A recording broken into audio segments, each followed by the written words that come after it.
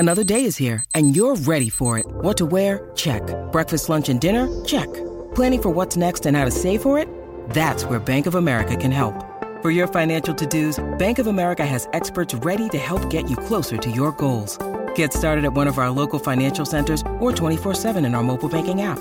Find a location near you at bankofamerica.com/talktous. What would you like the power to do? Mobile banking requires downloading the app and is only available for select devices. Message and data rates may apply. Bank of America N.A., member FDIC. Hey everyone, this episode of An Eternity of Basketball is part of the Globally Ballin' Podcast Network, a subsidiary of the Globally Ballin' Media Network. For this show and other shows like it, such as the Globally Ballin' Podcast, as well as projects like it, such as original articles and video work, visit globallyballin.com now. If you like this show, be sure to subscribe to it, as well as give it a 5-star rating and a review. We appreciate it. Now, to the show.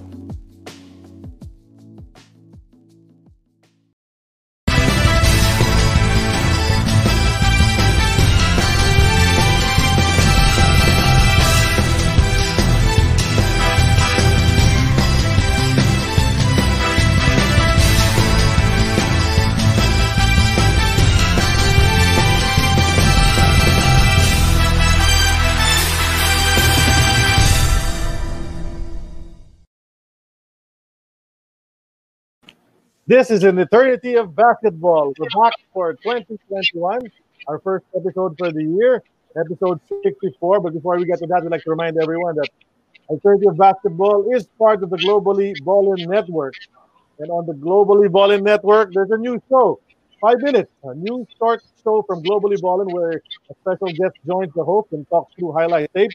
Check out each episode and enjoy seeing the different athletes from around the world comment on their own highlight tape. So check out the new show, 5 Minutes With, on the Globally Ballin' Network. Of course, you can go to globallyballin.com as well for all the other shows on the Globally Ballin' Network. You can check them out over there. There are articles as well, aside from all the different shows. There have been 4.6 million minutes of listens and views on the Globally Network. So that's a lot of listens and views. Be part of that.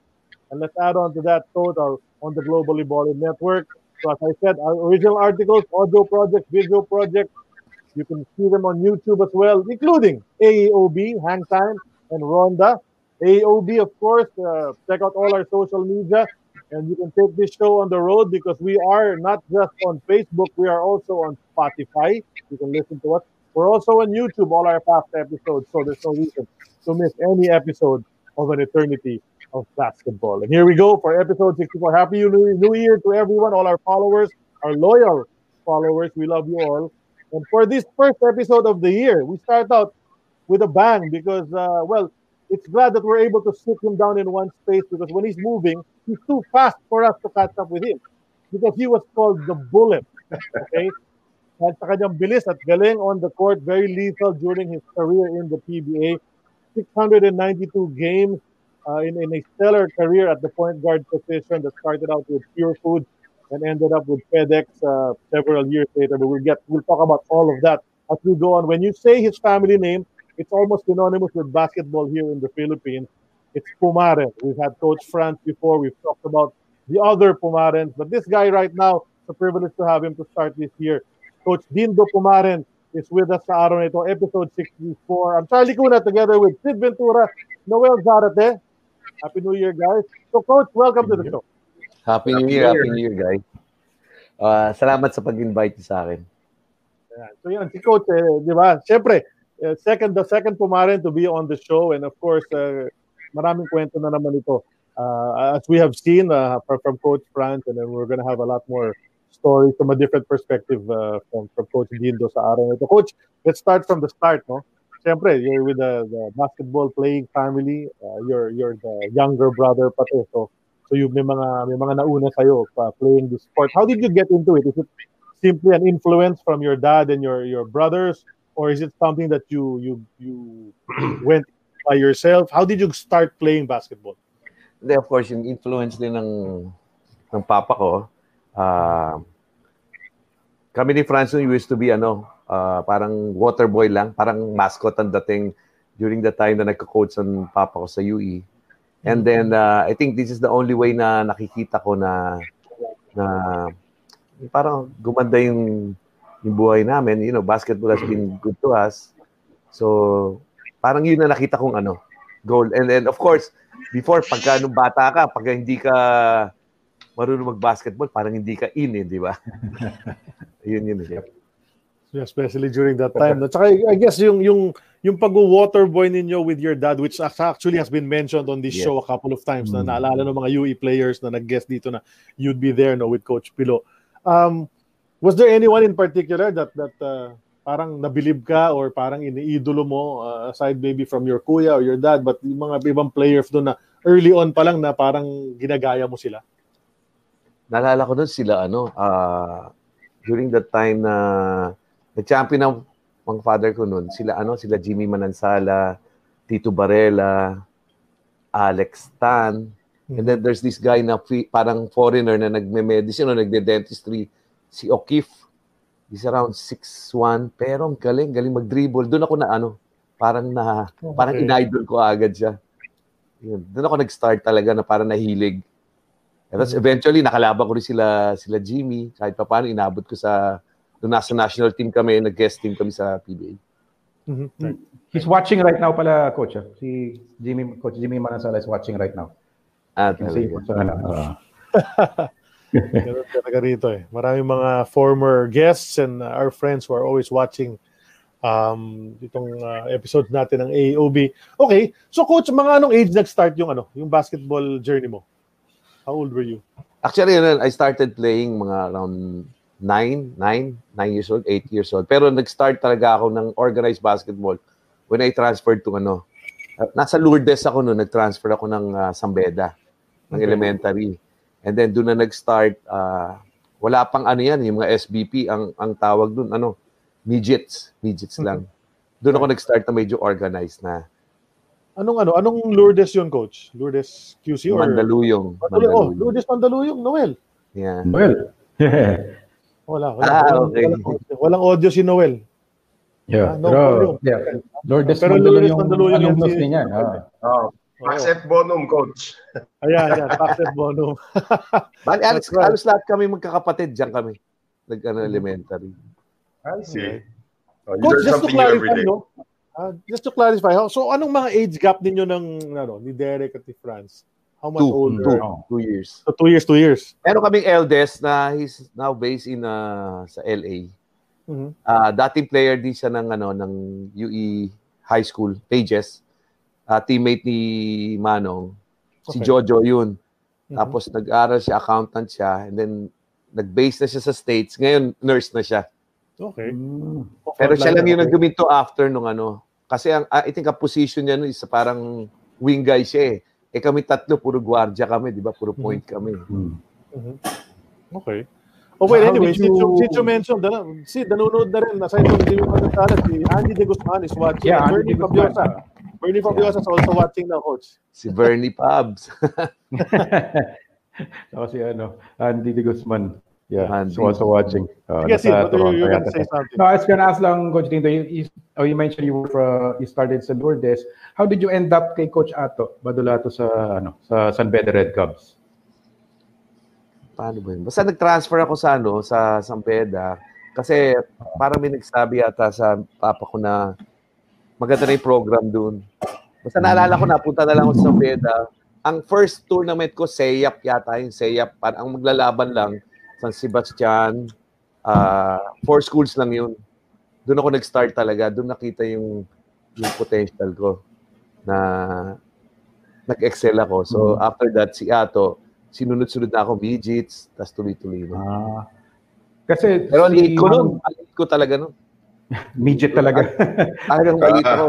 Kahit nung high school ako, ang dinadasal ko, parang stretching ko kasi maliit ako talaga Maliit. Buti lumaki, tumangkad pa ako.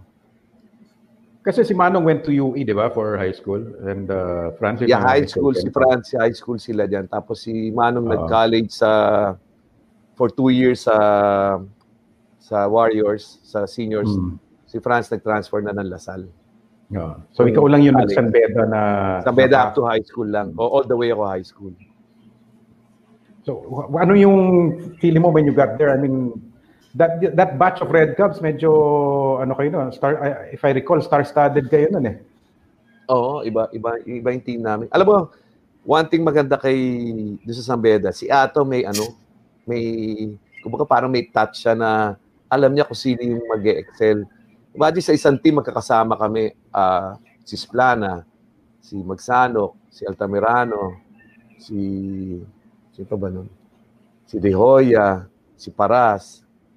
Pero marami kayong gwardiya, like yung isa pang gwardiya magaling din eh. Si Dong Vergere, pinsan ko. Si Robert Season, yan, mga magagaling na gwardiya dati, magkakasama kami. Parang nga kami security guard na agency. Mabuti you found playing time, ano? I mean, Coach Atop found playing time for all of you. Okay, you have to earn it talaga. Extra work. Masyado kami masipag.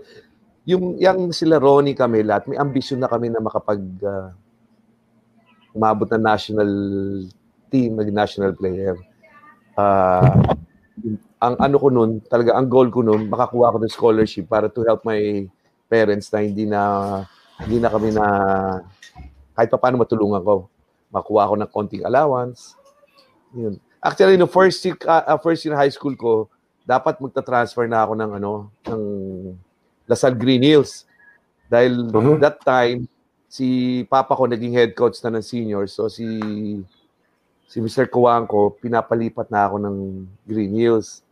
Ayoko talaga. So nag-stick ako sa San Beda. So maganda naman talaga nangyari sa kanila. Question ko, Coach, tungkol sa shooting form. Kasi iba-iba kayo ng shooting form. Mas lalo na kay Coach Franz, medyo talaga yun yung pinaka if different sa inyo lahat. Sino ginaya mo na shooting form? Kasi pinakatama yata yung inyo eh. Doon sa tatlong magkakapatid na naglaro eh. Paano ba? Hindi, kinokorek lang ako ng papa ko. Basta hindi ko makalimutan sinasabi niya, kung ang form mo hindi maganda, pero nakaka-shoot ka, so practice lang, maraming shooting. Not like now, swerte mga bata, ang daming mga nagtuturo, ang daming gym. Kami, wala kaming gym nun, di ba? Sa labas ka lang. Pero yung form na yun, ang difference namin ni Franz, si Franz malayo ang range. Ako, malapit lang ako. Puro drive ako, medium range lang ako. But eventually, na-develop ko kasi ang sabi ng papa ko, para makapag-PBA ka, or makapag-national player ka, o makapag-seniors ka, you have to add a new para dimension sa playing mo, career mo. Kasi mahina ako, layup lang ako, pero mabilis nga ako. Pero hindi ako ganun kalayo range. Nagkaroon na ng 3 points. So yun, practice lang na practice. So develop ko rin kahit paano. Medyo naging consistent anong bandang uli.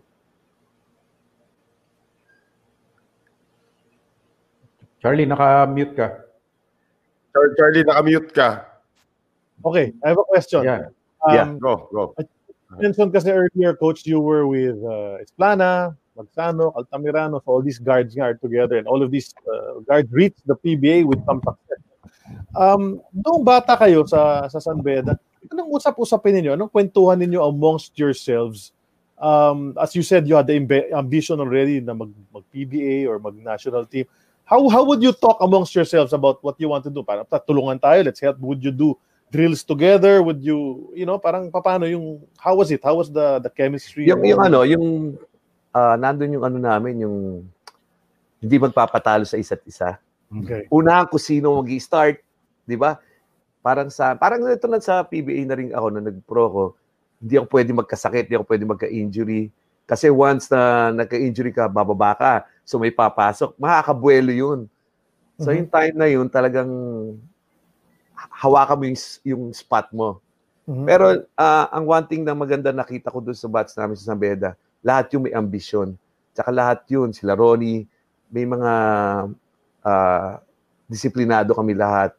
I think one thing na na-develop namin, yung ginagawa ni Ato na tuwing weekends, nagkakaroon kami ng one-on-one sessions. Parang naglalagay siya ng prize every weekend. Sundays yun, tama, Sundays. Maglalaban, kunyari, kalaban mo si ganito, si ganyan. Tapos sa susunod na kalaban mo, ang laking development na nangyari sa amin nun. Yung one-on-one na yun. Pero magkakaibigan talaga kayo? Were you close friends or were you may konting tension? Close kami sa San Beda.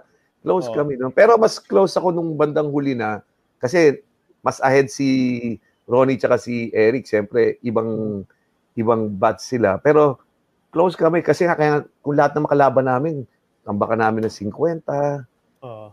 Basta malalaki tambak namin. Okay kami nun, okay kami. Very, very normal for San Beda to do that. Ang baby namin nun si Bonjing, si Benji. Oo nga.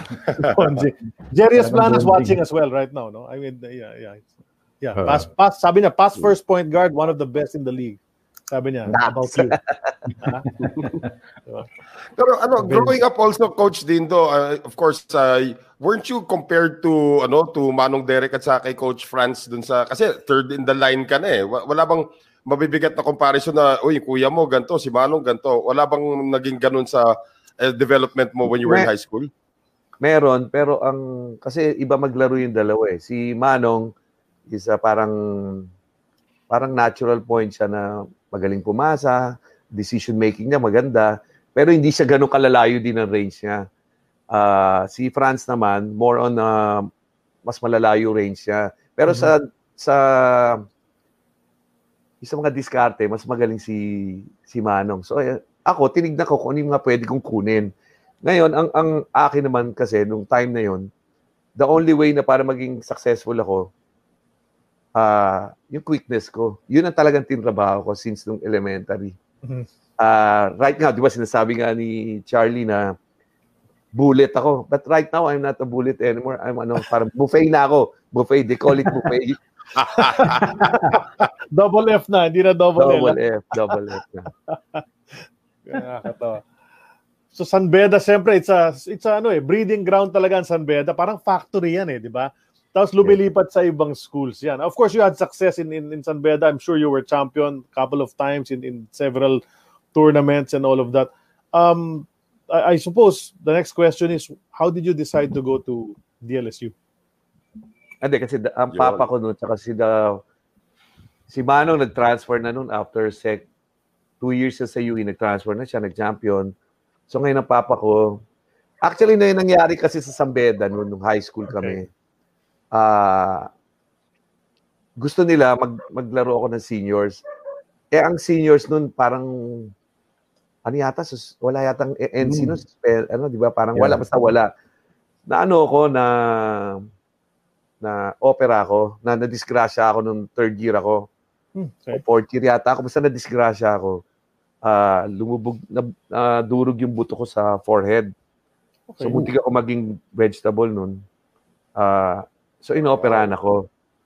Wow. So, ako talaga, decidido ako, I will stay talaga mag-stay ako sa San Beda. Pero right after nung nangyari sa akin disgrasya, for 6 months yun, palagi ako every Mondays, nagpupunta ako ng neurologist. Chine-check lang ako, inoperahan ako. As in yung plastic na bola, pag pinisa mo, lubog tong forehead ko talaga. Wow. So pinapili ako ng doktor kung pa-opera, pwede naman, kaya lang lubog yung dito ko talaga. Or pag hindi inoperahan, quit na ako ng basketball. Hindi pwede. So pina-opera ko talaga. Yun ang nangyari sa akin. Tapos pangit man sabihin, pero anyway, tapos na.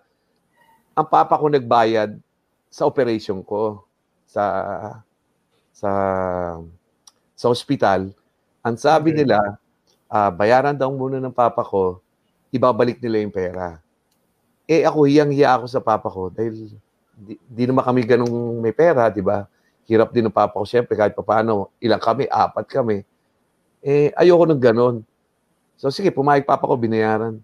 Pero nung last minute na patapos na yung March na, kasi nangyari sa akin yung mga December, January ako inoperahan. So, hanggang March, di ko makuha yung pera para sa papa ko. Inaraw-araw ko sila. Nung bandang huli, parang may nagsabi sa akin, they're just holding the money. Tapos mag-enroll muna ako. Doon nila ibibigay. So, parang ayoko yung nangyaring yun. So, parang doon ako umalis. Actually, hindi ko kinikwento kahit kanina, konti lang may alam. Ngayon ko lang sinabi yan. Ngayon lang din namin nalaman yun. Yun ang totoong story. That's why pumunta ako ng Lasal. Actually, kinukuha din ako ng Ateneo at saka ng UP. Nag-practice pa ako sa Ateneo. Pero ang UP, iniisip ko kasi kung pupunta ako, ando na si Ronnie, si Coach Eric. si Coach Eric. Marami na sila masyado doon. Pero ang talaga, tuloy na ako ng Lasal. Pero Ateneo, nag-practice pa ako. Sayang ng UP, no? Yes. Puro UP, kaming tatlo eh.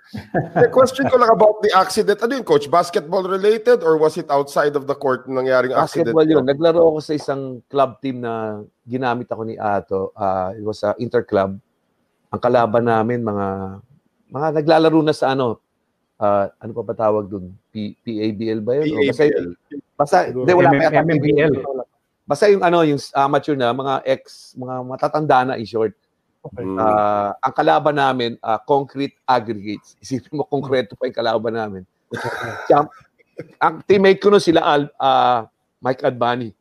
Okay. Mike Adbani, Joel Santos. Tapos tinamaan ako. Baksak ako talaga, as in, hindi ako nagising. Binuhat nila ako, dinala ako sa sanitarium near Rizal Memorial. Yes. Sa Pasay, sa Medonanda. Pagdating ko sa sanitarium, sa ER ako, sumuka ako. Actually, hindi pa pala ako sumuka. So, parang namamagay mukha ako. Tanong ako ng tanong, sabi ko, ano naramdaman ko? Ganyan. Ano, okay ba ako? So, sinabi ng mom ko, tsaka ng papa ko, hindi, okay ka lang, okay. Lahat sila, even the nurse, yung mga doktor na doon, okay lang. So, parang nararamdaman ko, may tinatago sila. So, nakahiga lang ako. Ang kulit ko, tanong ako ng tanong, bakulit ako eh. Bigla dumating si Franz. Si Franz kasi, during that time, nag-start na siya magkaroon ng hobby na parang picture na, photography, picture, maganda yung camera niya eh. Bigla siya dumating. Pagdating niya, sumunod siya kasi from the Rizal Memorial, so sumunod siya. Pagdating niya dun, di tanong ako ng tanong, walang magsasabi sa akin kung ano nangyayari. Pagdating niya, sumigaw si Franz, sabi ni Franz sa akin, "Ay, ano yan, bakit lubog yung forehead mo, yung noo mo?" Doon ako natakot, doon ako sumuka. Yung pala, ganito na lang, less than an inch na lang, pwede ako mag-vegetable. Yun ang pinakagrabe nangyari sa akin. Wow. So, kahit up to now, pag tinatamaan, masakit pa rin eh. Kahit nung nag-pro na ako, nasa national team ako, palagi ko nilalagyan ng petroleum. Para pag tinamaan ako ng siko, dumudulas kahit pa. Parang sa mga boksingero lang. Alam mo ano exactly yung nangyari? I mean, alam pa ng iba yan na may ganyan. Dapat meron kang parang waiver or something like that na pag natamaan ka sa ulo, it can cause serious damage. Hindi wala pa masyado. Kasi di ba parang ang buto natin pag ganyan, dito nadurog, dito ako inoperahan.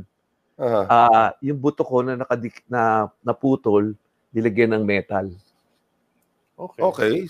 So pag sasakay kayo ng aeroplano ngayon, tumutunog, ganun ba yun? Hindi na tumitunog. Pero pag tinamaan lang masakit, pag diniin naman todo, masakit. Coach, ang tanong ko lang, anong nangyari no sa laro? Nasiko ka? Alam ko lamang. Kasama rin nga namin si Badel Reyes. Si Badel, okay. Championship noon, umagaw yata ako, naagawan ko yung isang guardian, o yung isang, malaki yun eh. Hindi ko makakalimutan yung pangalan, pero hindi ko na may mentionin yung pangalan. Pag-agaw ko, siniko ko talaga. Yun lang naalala ko, siniko ko as in ganun. Grabe, parang Rudy Tomjanovic. Yeah. Parang ganun eh. Yun, sinapak naman yun, ikaw talaga. Pero di ba, ganun yung nangyari. Parang nag-give-in yung lumaki. Naging dextrous ako, lumaki ganito ko. Grabe, hindi ko alam talaga yun. I don't know if the two of you knew it. I know, I never heard of this. No, that's the first time. So every time pala you play, there's a risk. Yes. Tamaan ulit in the same spot. Okay. Pero tamaan naman ako. Kaya minsan, di ba sinasabi nila, bakit ako pikon minsan sa laro? Minsan, di ba, napapaaway ako sa, I don't know if you remember, nag-aaway kami ni Marata, ganyan. Okay, ni June Reyes. June Reyes, of Kasi course. Pag tinamaan ako, alam yata nila, pag tinamaan ako, siyempre, di ba, tao ka rin, nagre-react ka. So, pikon ako. Okay.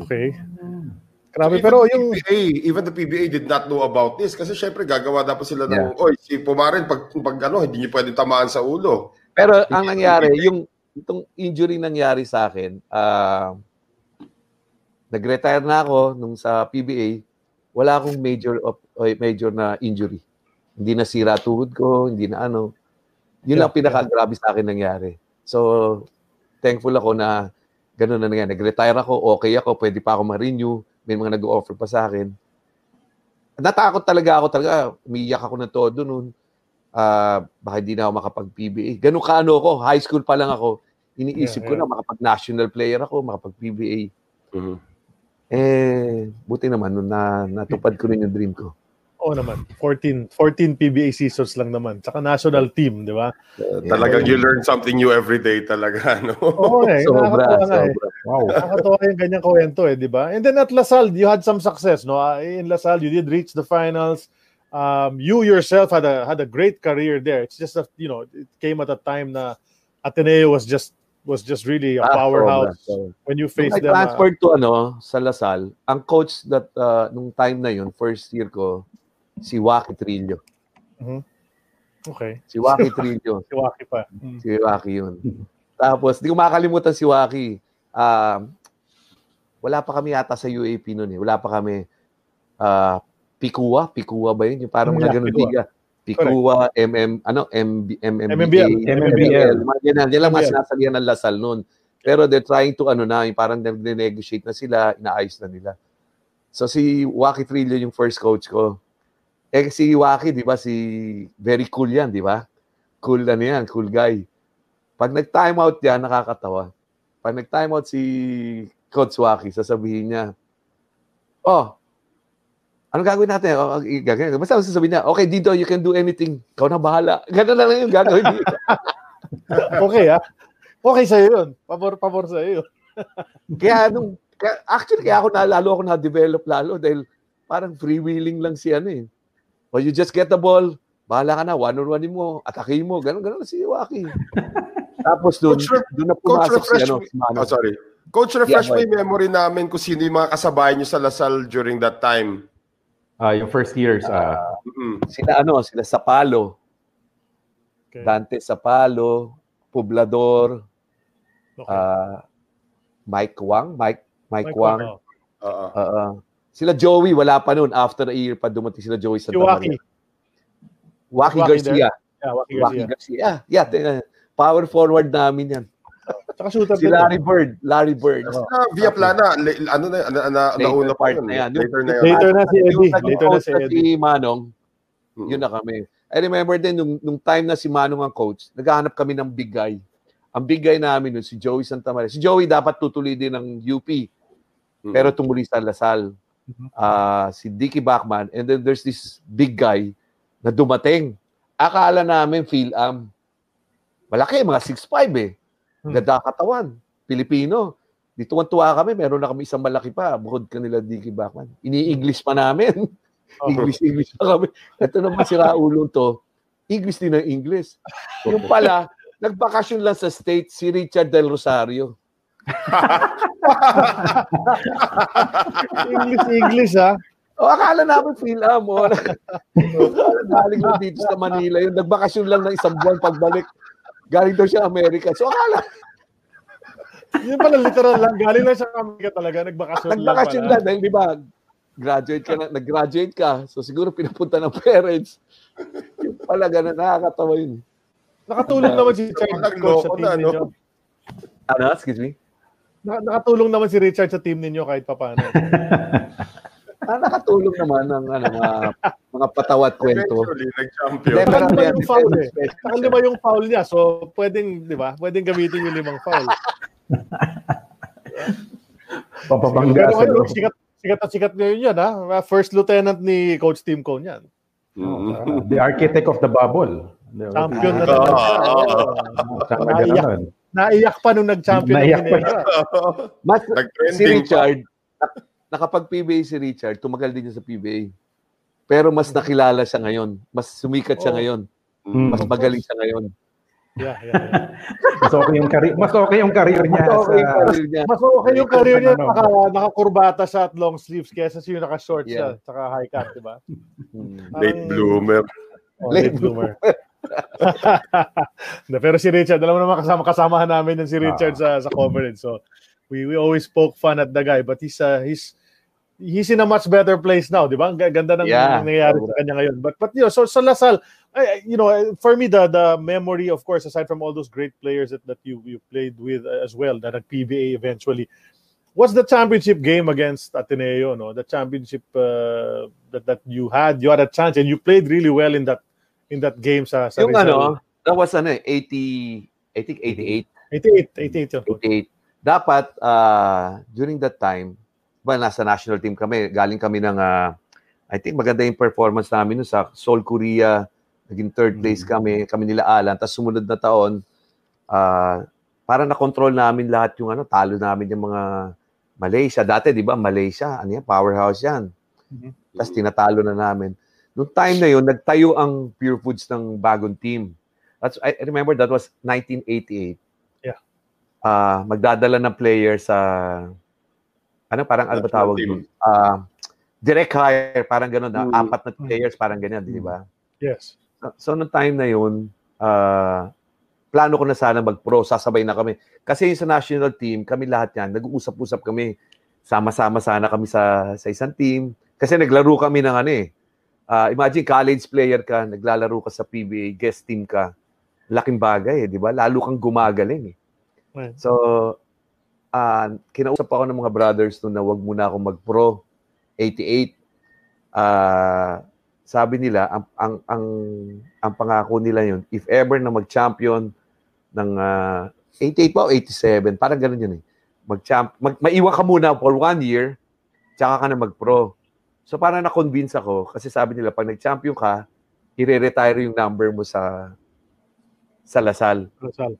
So parang natuwa ako. Sabi ko, sige, magpapaiwan muna ako 1 year. Kaya napaiwan ako kanila Alvin ng 1 year. Right, so that's why nagstay ako. Tapos malakas masyado yung Ateneo. Powerhouse yung Ateneo. Yung may chance kami umabot, yun lang. Natalo kami ng Ateneo. It's a really close game, huh? Yeah. It's a really close game. You almost had it. Yeah. So, yung free throws nyo pa were supposed to be, coach, everybody will remember the free throws also that you had on dulo that could have won it also, Grabe nga. Ang crucial dun yung yung shoot ni, hindi ko makakalimutan yun, yung ni Jun Reyes sa gilid. Oh, yung under. Ayun ang turning point dun. Parang bumaksak yung buong gym sa amin. Yeah. Coach, ako mabalik lang ako. Yung the first year, 86, when Lasal was finally accepted into UAAP, you didn't play for Lasal nun, di ba? It was France who suited up. What happened naman nun? Academics. Okay. Academics ako. 3 ang ko nun, baksak ko nun. Dapat 2 lang. I didn't expect na babaksak ako doon sa isang subject. Alright. Sayang yung dapat 2 kami magkasama. Yeah. May picture kaming nakita magkasama nga kayo wearing a Lasal jersey. Was that was that UAP, Parang mga pre-season yata yun. Hindi pa lumalabas yung mga grades noon. Naglaro kami. Kami 2 kasama namin basta malakas pa rin yun. At least sino ba malaki namin nun? Basta may mga malalaki kami nun. Bachman, di ba? Nandun na si Bachman. Nandun yata sila, si Dicky, di ba? Wala. The picture nandun. 86 rookie siya. 86 rookie siya, si Dicky Bachman. Galing sila na San Agustin ni Joey. Tama. Mga San Agustinians yan Pero you at least made the national team noong 86, no? Diba, yung national team na nawala yung Northern Cement. Yeah. Di ba? Nawala na. So, in-appoint si Coach Joe, di ba? So, nag-open tryout siya. When you say open tryouts, ang dami niyan. 200 yata, sobra pa. So, lahat ng players natin nagta-tryout. So, hindi ako sumipot. Nasalasal ako noon. Hindi ako sumipot. Dahil I know naman na hindi ako makukuha. Sabi ko, sa dami ng players diyan. And of course, si Joe sa UP, nandiyan sila Ronnie, sila di ba? Ronnie Eric. Sabi ko, siyempre, priority na yun. Pero after nung first tryout, kinabukasan, may tumawag sa akin na one of the coaches ng coaching staff ni Coach Joe, how come hindi ako sumipot? So sabi ko, nagrason na lang ako, sabi ko may klase, ganyan. So sabi niya, no, you have to attend, ganyan. So umattend ako. Pag-attend ko, nag-cut uli, nandun pa rin ako. Ayoko na, hindi na ako sisipot uli. Pero sinabihan nila ako na, pumunta ka. Yung pala, kinukuha na nila ako. So kami nila Ronnie magkakasama noon. So yun, doon na nag-start kami talaga. Actually, si Coach Joe nag-start sa yung grupo namin. Yan. Sila nag-start na. Even si Jolas noon, parang hindi pa kukunin si Jolas noon eh. Magaling lang si Jolas from Cebu, di ba? Pero si Alvin, wala pa rin si Alvin yan. Nung pinagsama-sama kami, doon na-develop lahat. Yan ang isa sa mga favorite kong national team talaga nung nagsama kayo. Pero weird nga, nung nakita ko yung composition, bakit 3 point guard dito? Altamirano, Magsanok, at saka Pumaren. How did you feel that you were going to fit in doon? Knowing na yung Altamirano at saka Magsanok, main guns talaga ni Jolie pa yun. Alam mo, normally, di ba, pagka a 12 lineup na sa isang team, normally you only have 2 point guards, di ba? Ano naman yan, pang 11, 12, di ba? Basta dalawa, yung 5, hati-hatiin na yan. Nung kinausap ako, parang sinabi sa akin na mag-ano ka, kasama ka. So parang natuwa ako, pero sabi ko, lalaban ako. Kasi ano ako hindi ako magpapatalo sa, gusto ko starter ako, gusto ko ganito, ganun ako eh. So sabi ko, sige, 3 kami, labanan kami 3. Mas natetreten ako nun. Wala naman kay Eric, no? Pero mas natetreten ako talaga kay Ronnie. Nakita ko ang laro ni Ronnie, hindi pa uso yung 3 points to me 3 points na yan. Pang international yun eh. Di ba? Tapos si Eric more on drive and parang half court offense yan. Hindi siya yung parang slow break. Hindi ganun siya puro si setup yan, organize ang gusto niya. Sabi ko kaya. Yung national team na yun, when that was formed, akalain nyo ba nga abot kayo all the way to that game na sa semifinals na nakakatapat yung Korea na within seconds of winning to make it to the gold medal game na naalala mo yung game na yun? Yeah. Ang difference kasi ng hindi ako nagmamagaling ang difference ng mga Gilas ngayon, ang preparation nila ilang buwan lang eh. Not like us, almost a year kami magkakasama. So, ang dami namin tournament. Talagang as in magkakasama kami. At least 10 o may 2 lang papalitan, mga 14. Kasama pa namin si si Villapando. Pero si Villapando, mas ahead sa amin. Pero naging alternate lang siya. Right. Ang advantage talaga nun, yung matagal kayo magkasama, nagpa-practice kayo, hirap. Tapos same, kami, palaging ang attitude namin, pare-parehas, hindi kami magpapatalo, kahit hirap kami, mga ganun. Imagine, ang practice namin, 6 a.m.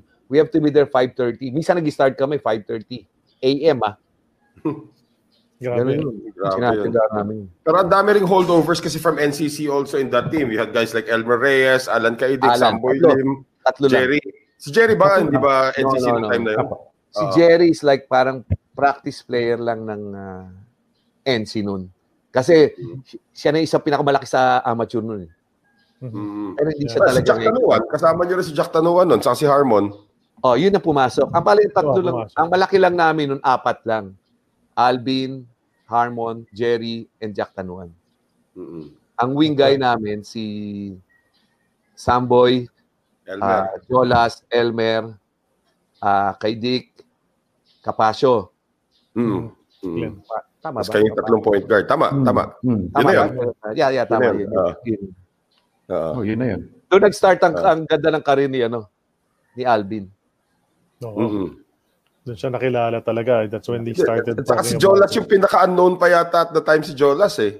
Medyo sikat na rin siya sa Cebu, pero hindi siya pa pwede pang international noon. Yung parang, yung style niya, di ba? Yeah. Hindi pa. At saka medyo nahirapan siya dahil yung 3 nandun pa eh. Samboy, Elmer. Samboy ang kapalitan niya. Mahirap na... Samboy, Alan, Elmer. Oo, di ba? Ang hirap nga. Ang hirap i-overtake yung mga yun. Parang backup pa lang doon pa lang nag-start si Jolas. Pero doon ko nakita sila Alvin, sila Jerry. Talagang ang kalaban namin, basta hindi kami natatakot nun. Laban kami talaga ng laban. Basta kahit na yung, sa totoo lang, hindi mo na kaya. Hindi, kaya. Ganun ang attitude namin. You also mentioned laban sa China You also mentioned, coach, that you guested in the PBA, no? as an amateur team, nag-guest kayo sa PBA. So that's your first experience sa PBA. So parang rookie ka in that regard, no? Your first time to Sobra, lahat kami. So kamusta yung experience na yun? Siyempre, ka, parang iba-ibang dating eh. Siyempre, yung mga napapanood mo, di ba? Ang di ko makakalimutan dyan, ang lakas manakot nila Philip Cesar, nila Atoy ko. Yung mga tipong kalaban namin sila kasi kami, yung laro namin hindi counted yun eh. Hindi kasali. Parang exhibition kami. First game kami, bali 3 games yun. Kami palagi una. Ang team namin nun, ang nag-sponsor yata, I think, Magnolia Quench Plus. Magnolia Plus, Quench Plus. Yeah. Quench Plus. Hindi ko makakalimutan yung sila Atoy ko. Ang ganda ng laro namin. Medyo pinahirapan namin sila. Babanat yung si Philip Cesar, sasabihin sa akin, padaanin mo dito yan, titirahin ko yan. Siyempre, matatakot ka, di ba?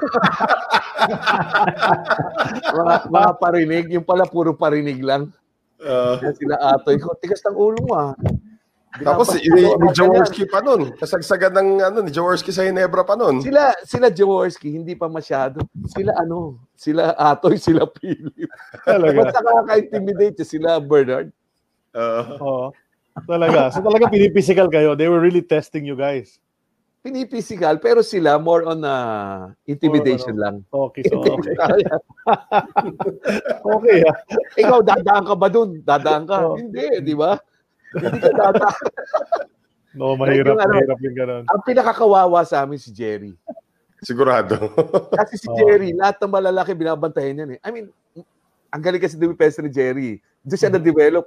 Lahat ng kaliwat kanan na siko, tinatamaan ang mukha niya. Pero kami time na kalaban namin si Mon Fernandez. Kahit even nung nasa Pure Foods na kami, we're preparing for yung kalaban namin San Miguel. Dodoble namin si Mon, di ba? May illegal defense yan, di ba? Illegal defense pa. Not like now, walang illegal defense. Noon, kailangan malakas ang katawan mo. Matapang ka. Kaya mo talaga dumipensa. Pag hindi ka ganun, wala ka sa PBA. So, hawak ni Mon Fernandez, propose. Kukunin niya ang bola. Alam mo gagawin namin? Didodoble namin. Ang ginagawa namin, sumisigaw na kami, malayo pa lang. Double. Para i-give up niya na yung bola. Kasi pag lumapit ka, sisikuhin ka eh. Iwas banat na lang. Iwas banat. Ang isa pang nakakatakot na kalaban dyan nung nasa national team kami, si Onchi. Ay, oo naman. Walang patawad. Mga bata pa kami. Naalala ko nung tinira niya kami lahat. Kami nila Ronnie. Tinira niya ako. Titirahin mo siya. Titirahin ka lalo. Sasabihin ko sa kanya, Kuya, mga bata pa kami. Ano sasabihin sa akin nun?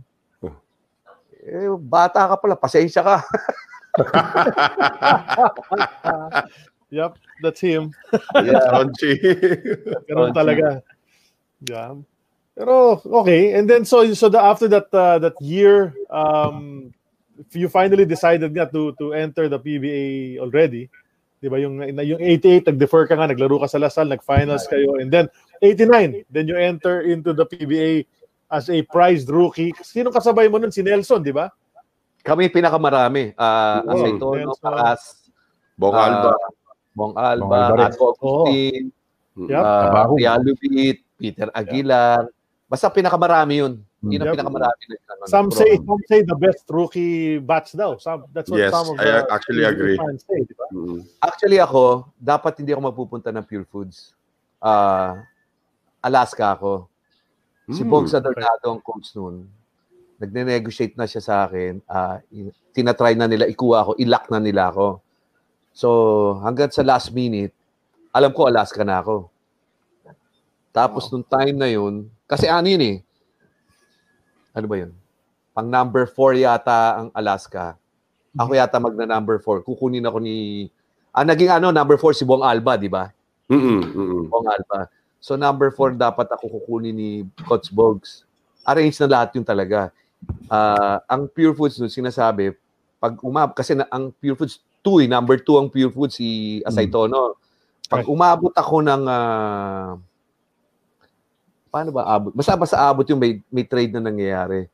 Tapos, sabi ko, ako kahit saan. Kasi ang drafting nun, nasa isang room lang. Coaches lang ang nandun, tsaka managers.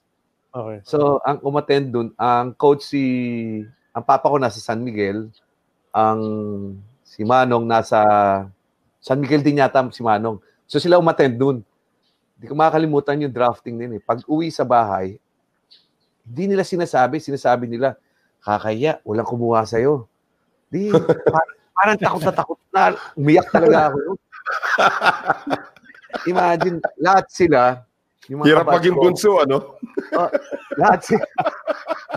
Lahat ng kabatch ko, nasa PBA na. Ako naiwan. Hindi ako nakasabay. Kami nila, sabi ko, bakit gano'n? Di ba? Iyak ako talaga. So, yung pala, nagkaroon ng arrangement. Ang Alaska, pinilit na makuha na lang tinapon, pangit sabihin na tinapon, tinraid si Abet Gidaben sa Alaska para sa akin. Nasa Pure Food si Abet. So, yun ang ginawang arrangement. So, ang management ng Alaska, inang explanation sa akin ni Bogs, na gusto nila kunin si Abet kasi wala silang bigay nun. So, naiwan ako. Dapat number 4 ako eh.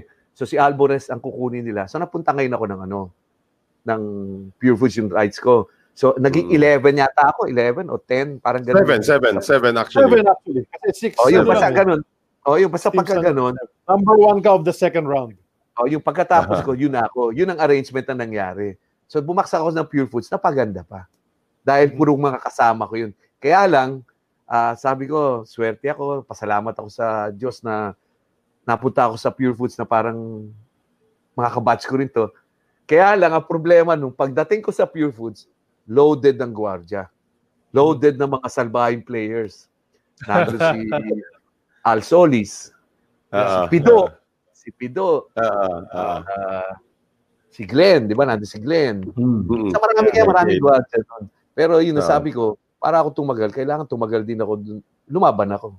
So yun, nakakuha ko rin yung slot. Jolas nandun din. Gwardiya pa laro Jolas nandun. He was there also with Pure Foods. Yun yung mga 1989, no? Yung mga players nila, di ba? For the record, Coach Dindo, yung kinuha na San Miguel nung time na yun, si Bobby Jose sa first round. Yes, Bobby Jose. Ikaw yung sumunod. Ikaw yung sumunod Bobby Jose. Oo. Tapos 3 kayong rookie. Ikaw, si Nelson, saka si Tony De La Serna. Si Tony, Tony. Dahil si Tony, naglaro kay Panganiban. Di ba? Si Keding. Okay.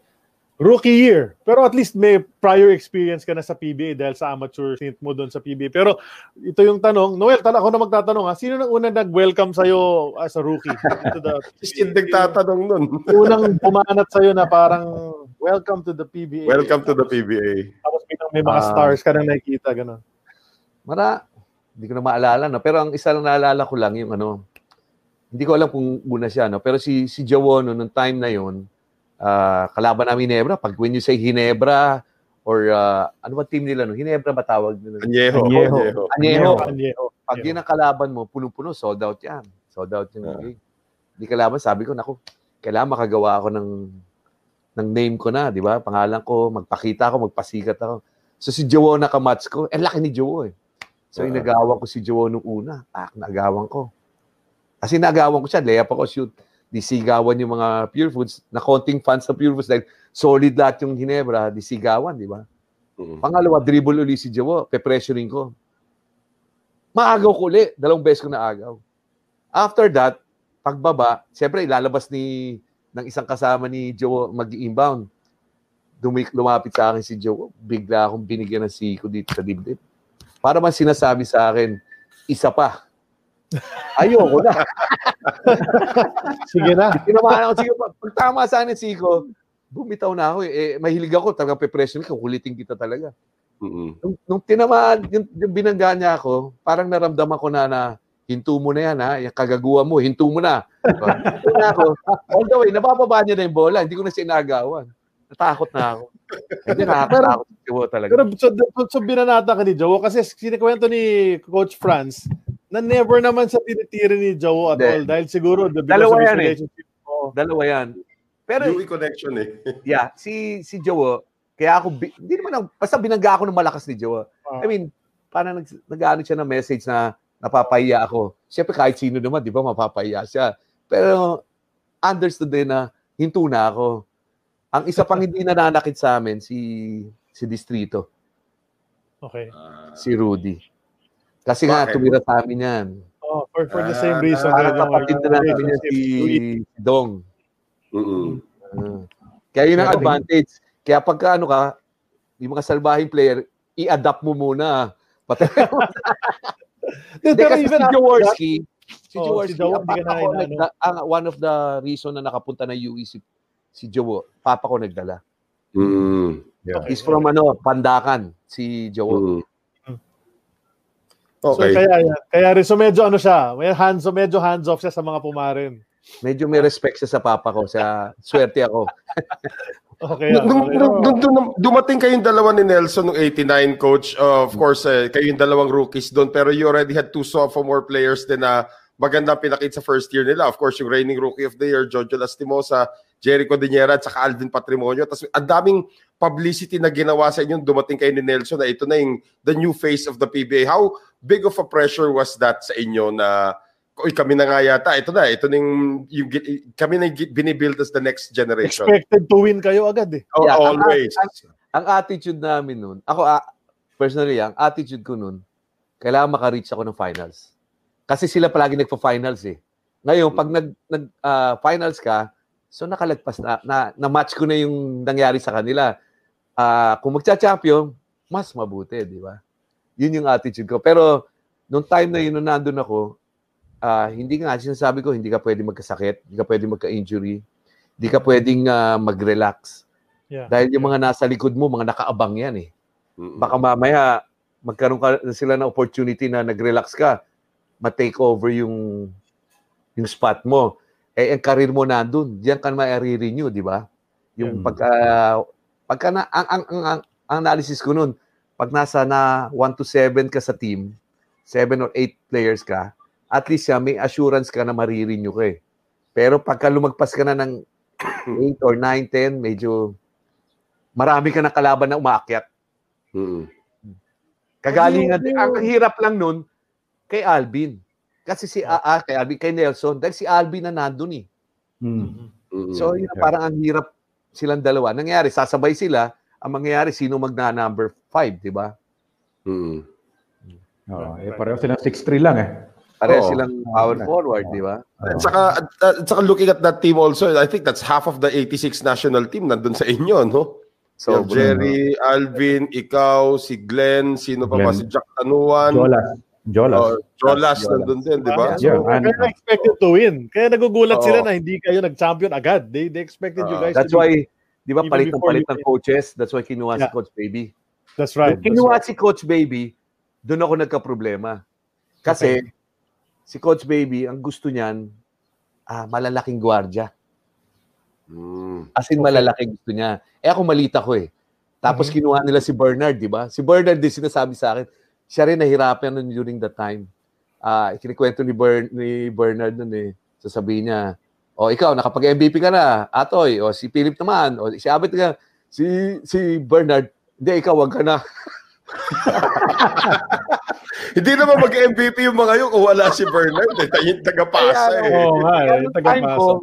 Palagi ako sinasabihan ni Bernard na kailangan may papakita ka. Even papa ko noon, sinasabi na kailangan may mapapakita ka sa coaches na extraordinary na bakit ka gagamitin, bakit ka i-renew, parang ganyan. Siyempre, kailangan ka magpasikat kay Coach Baby.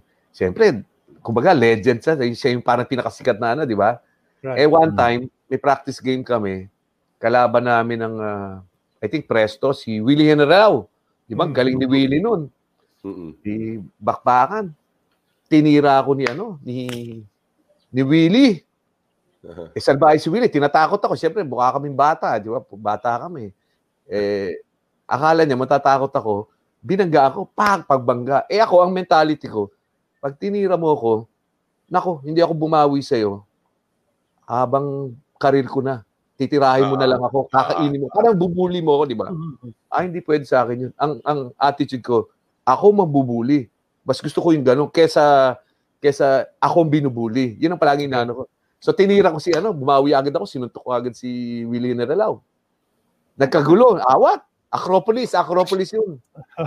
Nakita ko si Baby Dalupan, nakatayo, sinisigawan ako. Siya, tatakot ako. Sabi, ano ba yan ginagawa ko? Sisigawan ako. Isusumbong kita sa tatay ko. Susumbong daw ako. Natakot ako. Palapit ako. Nasa kabilang court eh. So, nandito yung bench. Naawat kami. Sila, inawat agad ako. Nag-awat kami. Sinusugod ako ni Willie. Sila Philip Cesar nun. So, inawat ako. Naawat na. Palapit ako. Sinisigawan ako ni Baby. Ako sabi ko, patay. Minumura ako ni Coach Baby.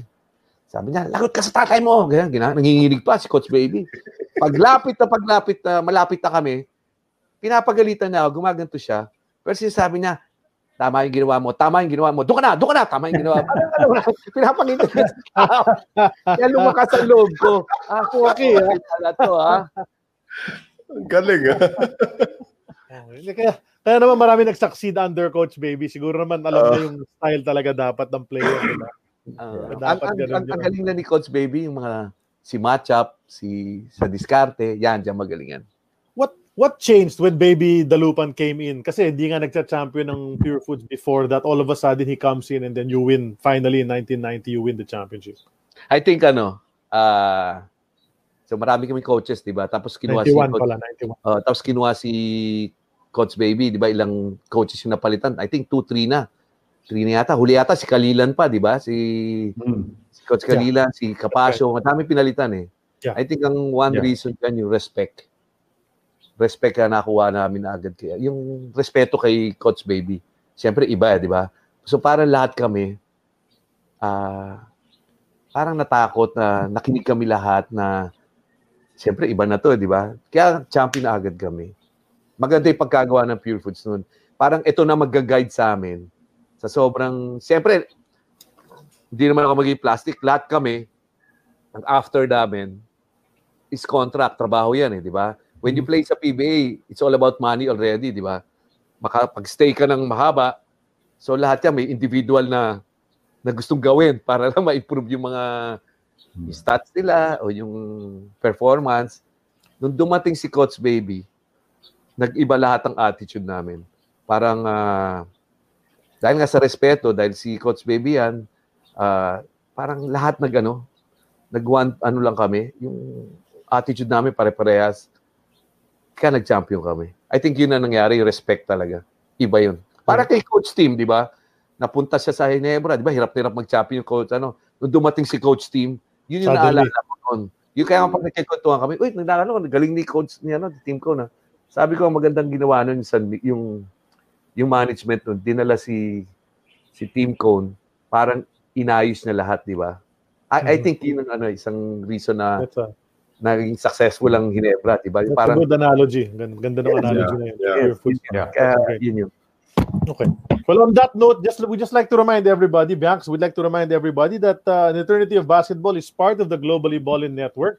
And Globally Ballin has a new show. It's called 5 Minutes, where a special guest joins the host and talks through highlight tapes. Check out each episode and enjoy seeing different athletes from around the world comment on their own highlight tapes. That's on the Globally Ballin Network. 5 Minutes with, of course, on the Globally Ballin Network, which already has Sangkatutak na listens and views. 4.6 million as of the start of this year. Halos 9 years yan, ha?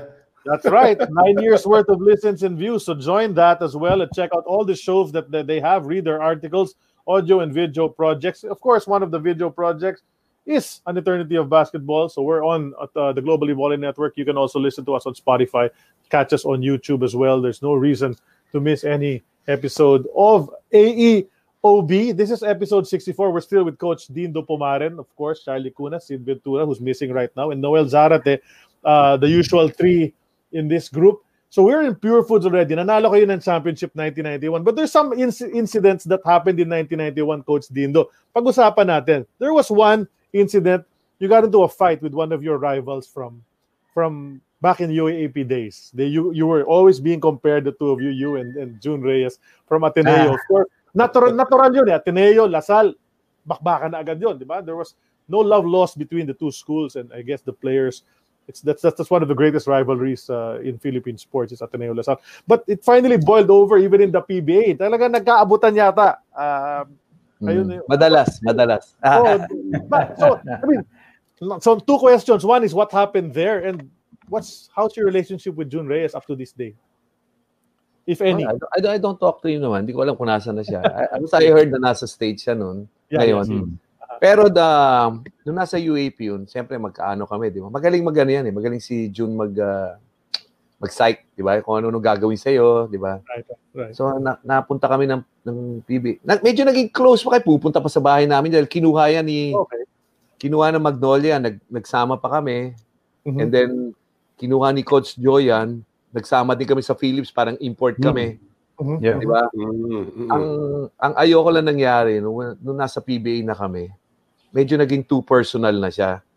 And hindi ko palalagpasin yun. Kaya that's why pagkalabang ko yan, hindi pwedeng paisi-isi ka, hindi ka pwedeng Kaya, kumbaga, pangit sabihin, talagang awayin ko siya.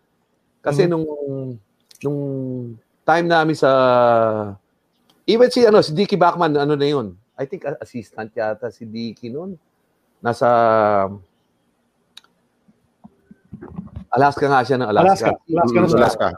Nung nag-aaway kami nung first na suntukan namin ni Jun sa Cabanatuan, Pure Foods ako, he was playing for Pepsi. Ang coach naman niya si Manong.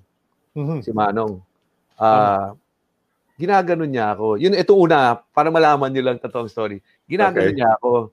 Sabi ko sa kanya, hindi mo naman ako kayang bantayan eh. Parang alam mo na, yung trash talking, hindi mo naman kayang bantayan eh. Ginaganon-ganon niya yung mata ko kasi naka-contact lens ako. And alam niya rin siguro yung meron ako, So, ginaganon ko. Nung ginanon niya ako, napikon ako. That's why sinuntok ko siya. So, nagrambulang kami. As in, talagang rambulang kaming dalawa. Eto ngayon ang maganda. Ang manager ng Pepsi, isa na tiniyan. Steve Watson. Steve Watson. Ang teammate ko sa Pure Food, si Olsen. No. Si Joey Santa Maria. Okay. Si Joey. So, in short, binabanata ko nag-aaway kami sa middle ng court, nag-aaway kami ni Jun Reyes. Inaabot siya sa dulo na ilalim ng table sa end line, banda dun. Okay.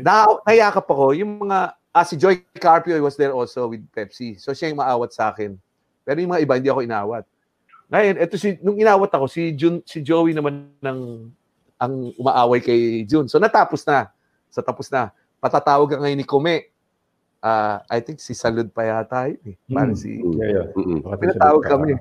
Ito nakakatawa. Nagkikwentuhan kami ni Joey. Siyempre sabi niya, nakatikim siya ngayon. Akala niya, ganyan. Basta gano'n kami. Siyempre, bidaan lang. Pagsakay namin sa elevator, sabi namin ni Joey, pag nakita natin si Jun sa taas sa PBA, tatakutin ko palalo yan. Awayin natin, tatakutin natin. Dumating, alam mo sino kasama? Si Steve Watson. Sabi ko kay Joey, hindi mo yata kaya. Laki ng katawan ni Steve Watson. Di ba laki ng katawan? So, okay, pagtapos nun, ayoko na dahil na-fine kami. Ang laki ng fine ko nun. I think 10 o 20,000. At the time, So, okay na. So, after nun, nag-away-away uli kami. Before pa pala yun, nag-away-away kami. Kaya ako galit na galit kay Jun. Ngayon ko lang sasabihin, bakit ako galit na galit sa kanya? Hindi lang dahil Ateneo Lasal. It's because ini-involve niya yung anak ko. I have a special child. Yeah. So, bakit mo i-involve yung sasabihin? Kasi ganyan ka, yung anak mo tuloy, mga ganyan. Foul yan. Wow. Okay. Foul yan. Hindi ko palalagpasin yan. Yun ang totoong story. Bakit ako galit na galit yan? Wow. Okay. Yeah. Nung one time nga niya, inares kami, parang sinisigawan niya pa ako. Sabi ko kay, si team ko niya ata, coach nun. Sabi ko, put him in. Put him in, coach. Sinabi ko kay Diggy, put him in. Talagang willing na ako kahit ma-finean ako. Sasapukin ko lang siya. So sabi ko, panalo na kami. Siya backup ni Johnny, di ba? Siya backup. So sigaw siya ng sigaw. Siyempre masakit sa tatay yun, di ba? Anak ko yan eh. Yes. So ang ginawa ko, right after nung game, so nilabas na ako nila coach. Sabi niya, dito, huwag mo napansinin. Sabi ko, hindi ako papayag niya. Sabi ko, that's too personal. Sabi ko, di nakatayo ako sa kabilang bench, nandun siya. So sinasabihan siya ni Dicky, gago ka, ganyan-ganyan. Galit-galit sis dito, yun, nakita mo, pulang-pula yung mata. Sabi ko, antay mo ako. So right after nung buzzer, tumakbo agad ako. Hinabol ko siya sa bench, sa Inaris yun. Tumakbo siya. Shit, tumakbo siya hanggang dugout, nag-lock siya. Ngayon, nagtataka sila, bakit ko ginagawa yun? Hindi naman nila alam kung bakit gano'n. Tinitira. Sabi niya, I'm so immature. Bakit ko daw gano'n ng masyado akong Ateneo Lasal pa rin? Hindi yun eh. That's the reason. Kung salbahe ako, nung nag-migrate siya sa States, nag-migrate si June, nag-apply siya sa isang work, and yung owner nung company, friend ko, o boss yata siya nun, he called me up. Sinabi niya na, di ba ito si Gilbert is ganyan-ganyan. Ito hindi ako sinasabi ko lang, tinanong, ito nandito pala ito, nag-a-apply. Ano ba sinabi ko? Kunin mo pare, kasi nag-start lang yata dyan yan. I mean, nag-starting pa lang siya sa States, di ba? Nag-migrate siya. Kung salbahe ako, di sana sinabi ko, wag mo kunin yan. Ganito yan, ganyan, di ba? Yeah. Ito, di ba? Yun ang sinabi ko. Yeah. Tapos na lahat eh. Tapos na yun eh. Ang ayoko lang kasi yung ginawa niya, it's too personal. Masakit sa akin yun. Yeah. So wala kayong contact with each other after the PBA? After nun, di na ako talaga nakipag And what Coach, eventually, naging coach niyo yung kuya niya eh. Di ba? Yes. Wala naman, okay naman kayo ni Wala naman kami. Hindi naman namin no issue. Non-issue yun. Kahit nung Coach Chot ako, pagkalaban ko tinitira ko pa rin si Gilbert, si June. Wala naman kayo kasi siyempre trabaho kasama naman yun. Alam ni Chot na sige, pagtapos tapos na. Ganoon lang. Kaya lang ibang klase magaling si June eh. Magaling Saywar. Saywar, Saywar. That's right. Pero okay lang. Kami ni Chot, okay naman kami. Wala namang problema. But you never talked about it na, coach, si June, yung mga mapapait na sinasabi nung you never brought it up about the incidents. Ngayon ko lang sinabi yan. In fact, dito ko lang sinabi. Hindi ko naman kailangan pa i-elaborate sa kanila ba't ako nagagalit, di ba? May isa nga, kahit sa Reyes Gym ang practice namin is 9 to 12. Sila ang 12 to 3 o 12 to 2 sa Reyes Gym Nung hinahunting ko siya hindi yan lalabas. Sasabihin pa sa akin you can ask Dicky also kung totoo yung sinasabi ko. Si Dicky pa sabi, tama na ito, pare. Hindi yan bababa ng kotse hanggang nandyan ako. Alam niya kasi, mali yung ginawa niya. Paano niya pa ibabalik, di ba? Yun yung akin. Pero anyway, tapos na yun. Matatanda na. Ang anak ko ngayon, right now, is healthy naman. So, hindi nakakasakit. So, okay lang. Happy ako. Very good. That's great to hear. That's great to hear. Guys, may tanong ako kasi I just realized, also in 1991, I listed it down, there was an incident for Pure Foods with an import named Richard Hollis. Diba? Okay, yung kaliwete. He was your player and he abandoned you at a very crucial point in your campaign, which also happened a couple of years earlier when Dexter Shouse also left. So imagine, pangalawang beses na nangyari. Madami yata. Tatlo yata. I think tatlo May tatlo. Umalis si Shouse, umalis si Hollis. Do you recall? What do you recall from those incidents? Ba't biglang uma-abandon? Kasi hindi kayo nananalo sa import conferences usually. Isang beses. Si Richard Hollis, mabait yan Yung parang patawa-tawa lang. Nagulat na lang kami, biglang umalis Siguro, I don't know kung may hiningi sa management niya. Alam mo, yung mga typical imports before, bago maglaro, hingi request, ganyan, puro hingi na hingi, di ba? Alam mo, Pure Foods, sila Mr. Buhay, sila Don Jaime, medyo corporate talaga ang patakbo nila. They won't allow that. Yung parang hostage. I think yung gano'n na nangyari. Ewan kung tama ako Iniwan kami. Pero yung kay Dexter Shouse, grabe toyo talaga ni Dexter. Pero ang galing. Ang galing talaga. Oo. May time na yan, alam mo mga salita ng mga players pwede natin paungutang na yung bonus natin. Kasi magaling yung import ganyan ang mga word nila, di ba? Ngayon, ito si Dexter, parang nagtotoyo na. Tinotoyo-toyo na, ayaw na mag-ensayo, ayaw na maglaro. Medyo naging close din ako dyan, medyo nabubola-bola ko si Dexter nun So, no time na yun, yung parang ayaw na maglaro, ang player namin nun, sila Sunny Cabatu, sila Ponky Ilolor. Basta may mga salbahin player. Di pagpasok namin sa ultra, sa dugout, di talo kami. Parang si Dexter ang may kasalanan, parang ayaw maglaro. So pagpasok dun, sabi nila kabato, nila Ponky, gago to sabi niya, bugbugin natin to. Sabi niya, tinalo tayo. Ako naman, bata pa ako. Oo, sige, bugbugin natin. Pero sa isip ko muna, ang laki ng katawan ni Dexter. Ang laki ng Basel. Pero kami. Pero alam mo kung tinapos yun, champion kami. Feeling ko talaga. That's what I believe. You would have been yan eh. Kamat sila Harris, parang ganyan siya. Galing. Sorry, Harris. Galing talaga. Inabandon kayo sa knockout game nyo against Ginebra yata eh. 89, di ba? Yeah. Pero you almost won kahit na wala kayong import sa game na yun eh. If I remember correctly you almost won that game eh. Na minalas lang kayo nung huli eh. The sexy shorts, sa Korea. Yun na nga eh. Well, anyway, as I said, we have some photos that we're gonna show as usual sa ating guest. Coach Dindo, tell us what you remember from what you see. National team to.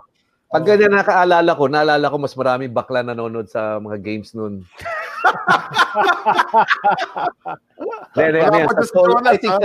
Sa Seoul, Korean. Wala pa dyan si Jonas, Paganda na legs. Paganda na legs. Si Jonas parati hinahanap. At saka yung mga hairstyle, ibang-iba pa talaga. All your hairstyles were different at the time, 7. Oo, tama.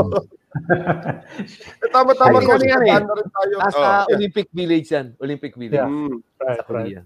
Tama-tama na daan na rin tayo dun sa 86 national team. Gusto ko lang balikan. I asked this of all of our guests who were involved in the 86 national team.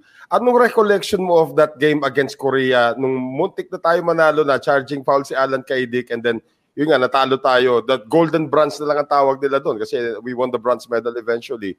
Pero yun dapat, pa-finals na tayo. What do you recall about that semi-final game against Korea? Sayang talaga. Laki ng opportunity. Maganda sana ang nangyari. Kaya namin eh. Ang maganda nangyari nun, yung sa sobrang training namin, bago pumunta kami dyan, sobrang sakripisyo namin. Twice a day kami. Parang meron kaming na hindi kami magpapatalo nga. Yung sinasabi ko, ang ganda ng attitude namin. Nung nag-start kami sa umpisa pa lang, medyo intimidated kami kahit paano ang Korea dahil ang gagaling nila nun eh. Yung sila Lee Chung-hee, yung mga magaling shoot. Pero nung sa umpisa, dikit kami, naramdaman namin na kaya namin talunin. Doon ko nakita sila Alan, sila Samboy. Ang galing nila talaga, labanan talaga. Sayang talaga, tinawagan. Siyempre, host ang Korea, pero hindi ko ginagawang excuse yun. Lang siguro. Breaks lang talaga, natanawagan si Alan. Pero grabe yun. Grabe, sayang talaga. Sayang talaga yun. Hindi charging yun eh. Yes. Kaya lang, siyempre, di ba? Hindi na natin... bumagsak lahat ng loob natin. As a nation, bumagsak yung loob. Very hard. Sabi ka ni Ronnie Nathaniels, di ba? Si Ronnie Nathaniels yung yung cover noon. There are 6 Koreans on the floor. Galit na galit. I don't know if si Alan ba yung nagsabi dito sa show na it's almost impossible to beat Korea in Korea. In Korea. Pero, I don't know kung si Alan ba o si Elmer nagsabi nun. Pero alam mo, parang gano'n na ngayon nangyari. Pero nung time na nandiyan kami sa Korea, mas pinagkakaguluhan. Of course, siyempre, mga Korean team, pinagkakagulo ng mga Koreano, di ba? Pero kami, ang team namin, pinagkakagulo ng mga Koreano rin. O Koreana. Mga bata. Mga Koreana. Lahat naman. Yun na rin. Sayang talaga yung game na yun. Sayang Talaga. Saka kami, puro local kami. Yes. Yeah. Biggest player ka, si Jack Tanuan na yata tallest player natin nun eh. Si Jack Tanuan, naalala ko yan, share ko lang sa inyo. Kalaban namin ng China. O ibang teams, nakakasabay namin sa elevator dahil Olympic Village eh. Tinitingnan kami dahil naka-Philippine jacket kami. Ako, makulit ako, hausapin ko. Tapos sasabihin ko, itong kasama ko, he's half Filipino, half Russian, sabi ko. Sino ba? Si Tanuan. Sabi ko, uso nun James Bond, di ba? Si Drago ba yun? Drago? Yung sa James Bond, di ba? Kamukha ni Sa Rocky. Rocky, si Drago, si... Takot sila kay Jack pag sinasabi kong half Russian. Sabi ko Pwede. Bad guy yan. Sabagay, mukha nga ganun si no? Sa malangit na wa. Pero kung nakita si Samboy, kung maka-drive, talagang lumilipad. Grabe. Mapapahanga ka talaga si Samboy, talagang daredevil eh. Tsaka si Alan. Grabe. Alan talaga. Alan pati Ronnie eh. Ronnie, ang ganda rin ng Ronnie, maganda rin yung laro niya. Ang ginagawa pa ni Coach Joe, pinagsasabay pa kami. Wini-wing namin si Ronnie. Kasi si Samboy, si Alan. So pag papahinga mo yung isa, di ba si Elmer? Si Elmer medyo, siyempre, mas kailangan natin ng outside shooting. Ang ginagawa ni Ronnie pa, ako ipo-point, iwi-wing si Ronnie. Oo, lalayo din si Ronnie, no?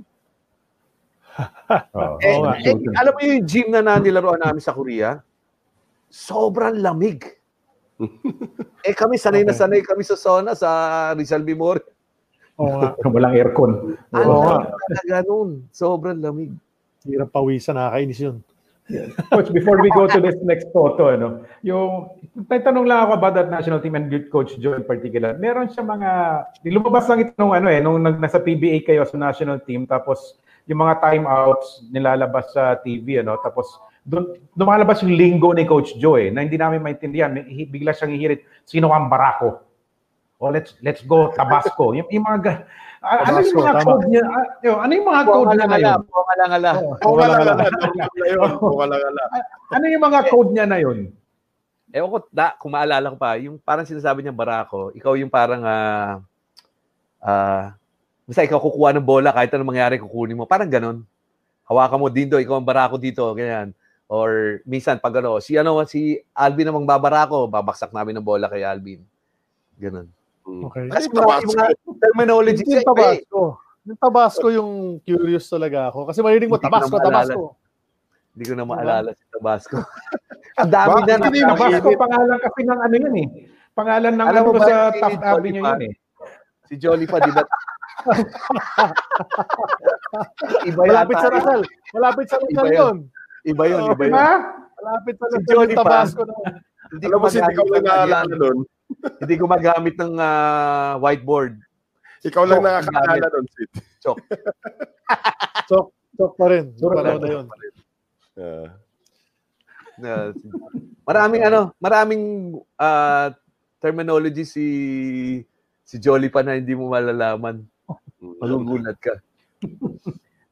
Ito medyo back in time. Naalala ko kayo nun sa anyway, sige. Naalala ko lang kasi nung sinabi niya yung Barako National TV, lahat kayo nakangiti behind his back eh.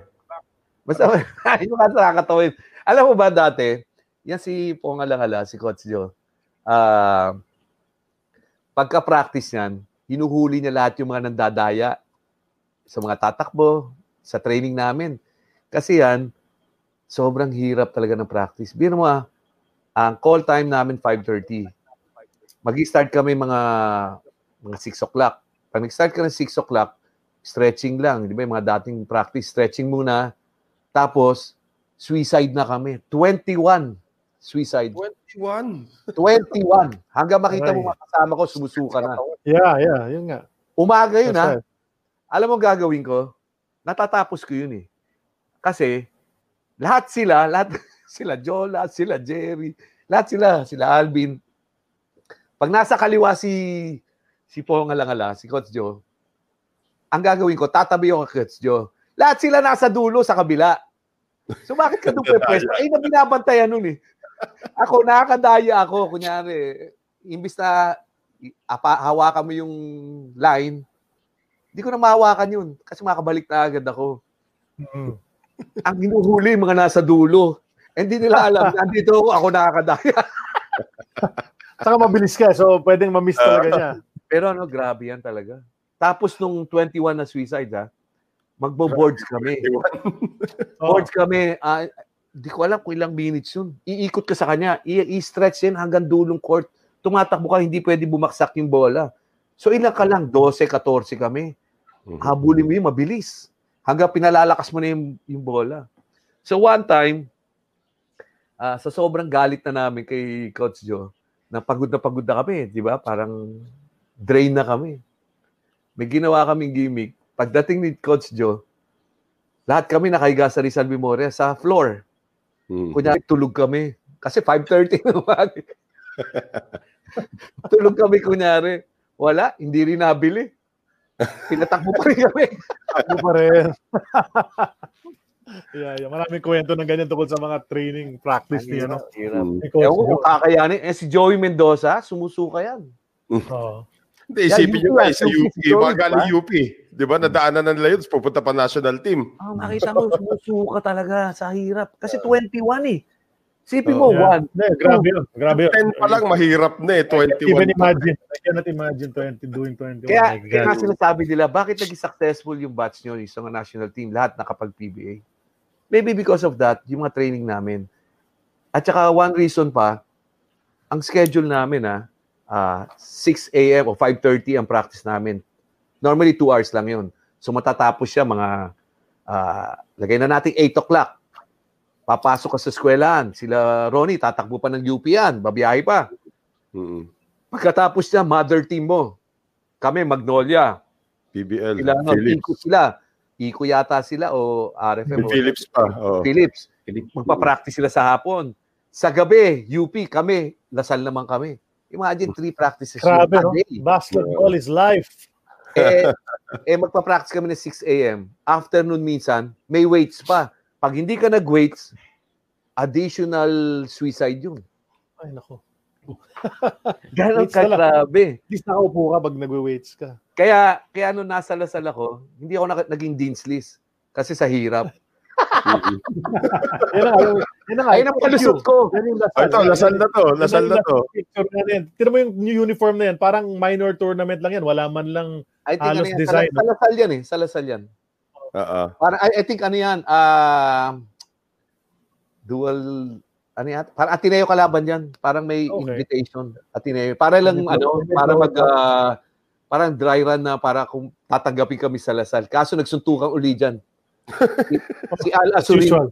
Si Al Azurin yata, tinira si, I don't know kung si Chot Reyes yata, parang gano'n. Really? Okay. Sino ba to? Ito, si Mike Wang ba to? Binky Pavis. That's Binky Pavis. Binky sa kaliwa, no? Si Binky 18. Yeah. 11. Sino ko sabi mo, Coach? Si Rafa ba yan? That's Rafa. Sa likod ko, si Teddy Monasterio. Yung number 4, si Apable. Okay. BJ? Sino Apable? Si kapatid ni BJ. Okay. Si Eric. Then Teddy's beside him. That's right. Then Eddie Villaplana. I think sa batch namin na yan, I think kung sino pwede mag-PBA, kung nagseryoso talaga, si Teddy. Beda din yan. Beda. Yeah, sobrang galing ni Teddy. Dito sa amin nakatira yan. I used to watch him nung bata ko. Ang galing talaga si malaking gwardiya. That's right.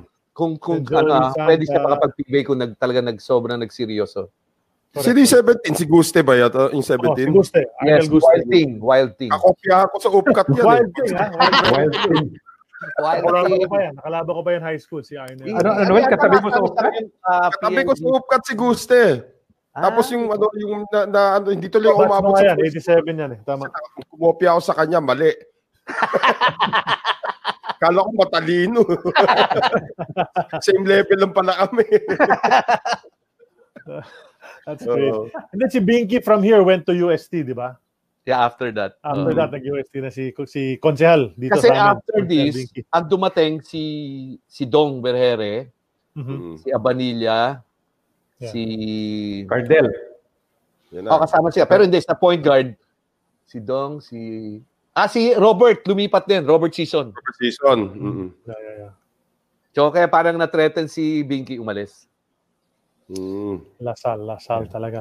Malakas din yan. Nagkataon lang, malakas din talaga yung mga naka-blue. Sumikat naman si Binky sa UST, di ba? Sumikat naman si Binky sa UST. Babad ka doon. Babad si Binky sa UST. Tama ba? Sila ni Billy Reyes? Sabay ba sila? Were they there together? Nag-aabot yata. Speaking of Ateneo, si Rabay kasama niya si Babylonia, yan. Yan.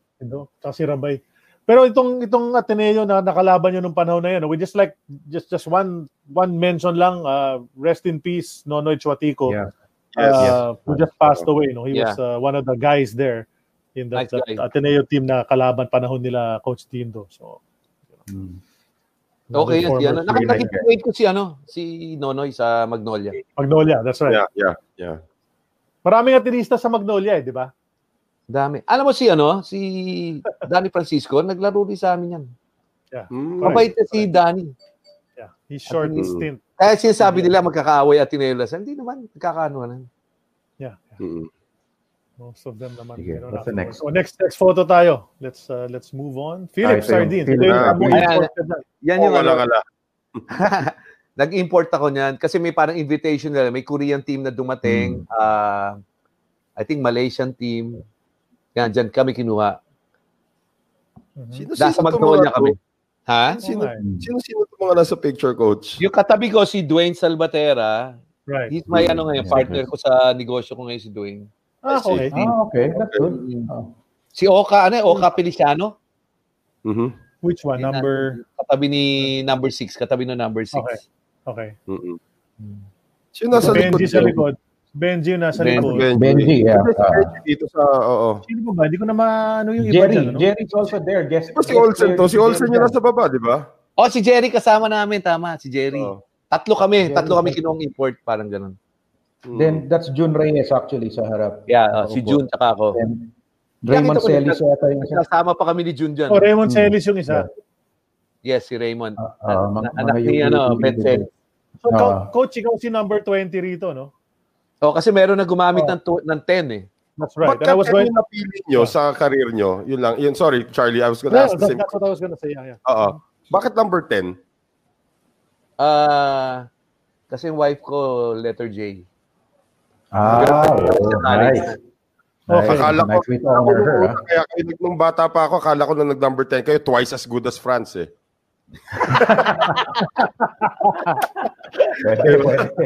Pwede. Sana ginawa ko 55 na lang. Coach, itong invitational tournament na ito, you mentioned there was a Korean team. I remember Lee Chung-hee was part of that team. And nung nakalaban nyo, I remember clearly, he scored 66 points. Pero tinalo nyo. Ang dami namin humahabol sa kanya. Sinusuntok na namin tinatawanan lang kami. Pinapatid ko na yon. Tinatawanan lang kami. Pero after that game, sa labas, makita mo, nagyoyosi lang yun. Grabe, no? Magaling lang talaga. Matic lang. Ang galing. 66 points in a 40 minutes. Saka si Herjay. Bata si pa si Herjay. Herjay. Magaling din. Angas pa maglaro. Pero maagas na si Herjay na time na yun o ano pa, hindi pa wala pa sulat. Maano na rin. Alam mo sila, yung mga sikat sa kanila, mga superstar, hindi sila nakikipag-usap. Grabe ang sa kanila. Ang discrimination. Hindi mo sila pwedeng lapitan. Kahit yung mga bangko, utusan lang nila. Really, ganun sila. Okay. Galing. Next photo natin. Next photo. What's up? Diba taga-UP kayo? Kilala niyo si, what's his name? Assistant Bernabe. Mon Bernabe. Mon Bernabe. Diba? Yan ang assistant namin dati sa national team. Si Mon. Naging coach ng UP after Coach Joe left. 87-88. Siya yung nag-take over. Saan after mag-champion ng UP. Before Madrid. In the States na yata. In the States na. Close din ako doon kay Mon. Sumasabay ako sa kanya pa uwi nun. Akala ko Real Madrid kasi doon ako nag-tryout. Doon ako kinat eh. Yung Real Madrid na. Ito yung mga Glamour Boys. Ito yung Glamour Boys shot. Smokies hotdog. Mabenta yan dahil sa mga shorts. Si Jolas. Nakakamiss kaya Smokies. Wala na. Wala na nga. Ang na lang yung tender juicy, di ba? Yan talaga yung ginagamit. Were you paid for this advertisement, Coach? Or was it part of your contract as a player already? Part na rin ng yung contract. Pero may binigay pa rin sa amin kahit pa paano. Goods and... Hotdog. Hotdog. Libreng hotdog. Alam mo, the time namin sa Pure Foods, ang isang namin, ayaw namin, ma-out kami ng semis. Kasi once na out ka ng semis, pahirapan kami ng Pure Foods. Dadaling kami sa lahat ng palengke. 5 a.m., 5:30, iikot kami. Hiwalay-hiwalay yan. 2-3 player, hiwalay-hiwalay. Lahat ng palengke dito sa Manila, ikutin namin. Kaya ayaw namin ma-out. Pero makikipagkamay ka, nakakatawa si Jerry, nakikipagkamay na ganyan. Lulyo ka, di ba, sa palengke, tumutulo yung dugo dito. Pero ano yun diyan mo malalaman kung gaano ka gustong-gusto ng Filipino basketball. Sa palengke, humihinto ang palengke pag dumating kami. Lalo na si Alvin, pag dumating. Syempre. I can imagine that. Grabe talaga. Pero look at this photo. Ito talaga, ano yan eh. I would think all 5 of this pa Hall of Fame na dapat to eh. Ito, at the time, di ba? Yeah, at the time, ito yung parang, ito na yung papalit kila Fernandez, kila Gidaben, kila Atoy ko, ito na yung next generation eh. So again, did you see it as that also, Coach Dindo, nung time na yun, nung lumabas ito na, kami na yung magdadala ng PBA, kami na yung next torchbearers ng PBA. Yung kasi sa PABL pa lang, makikita mo ng crowd, iba na ang pag nanonood sa amin, talagang grabe. Even sa practice namin, sa national team, puno eh. Napupuno. Kahit na nung pagpasok namin, kaya sabi ko, siyempre, patapos na sila Atoy, yung mga talagang original, kami na tapos doon nag-umpisa. Tapos ang galing din ng marketing ng Pure Foods. Nakita ko ganyan. Kaya lang, umalis si lumipat si Jolas. Jolas. Can we talk about that? Yung paglipat ni Jolas, Coach Dindo, because obviously you had some success with Jolas. He was the Rookie of the Year when he came in and all of that.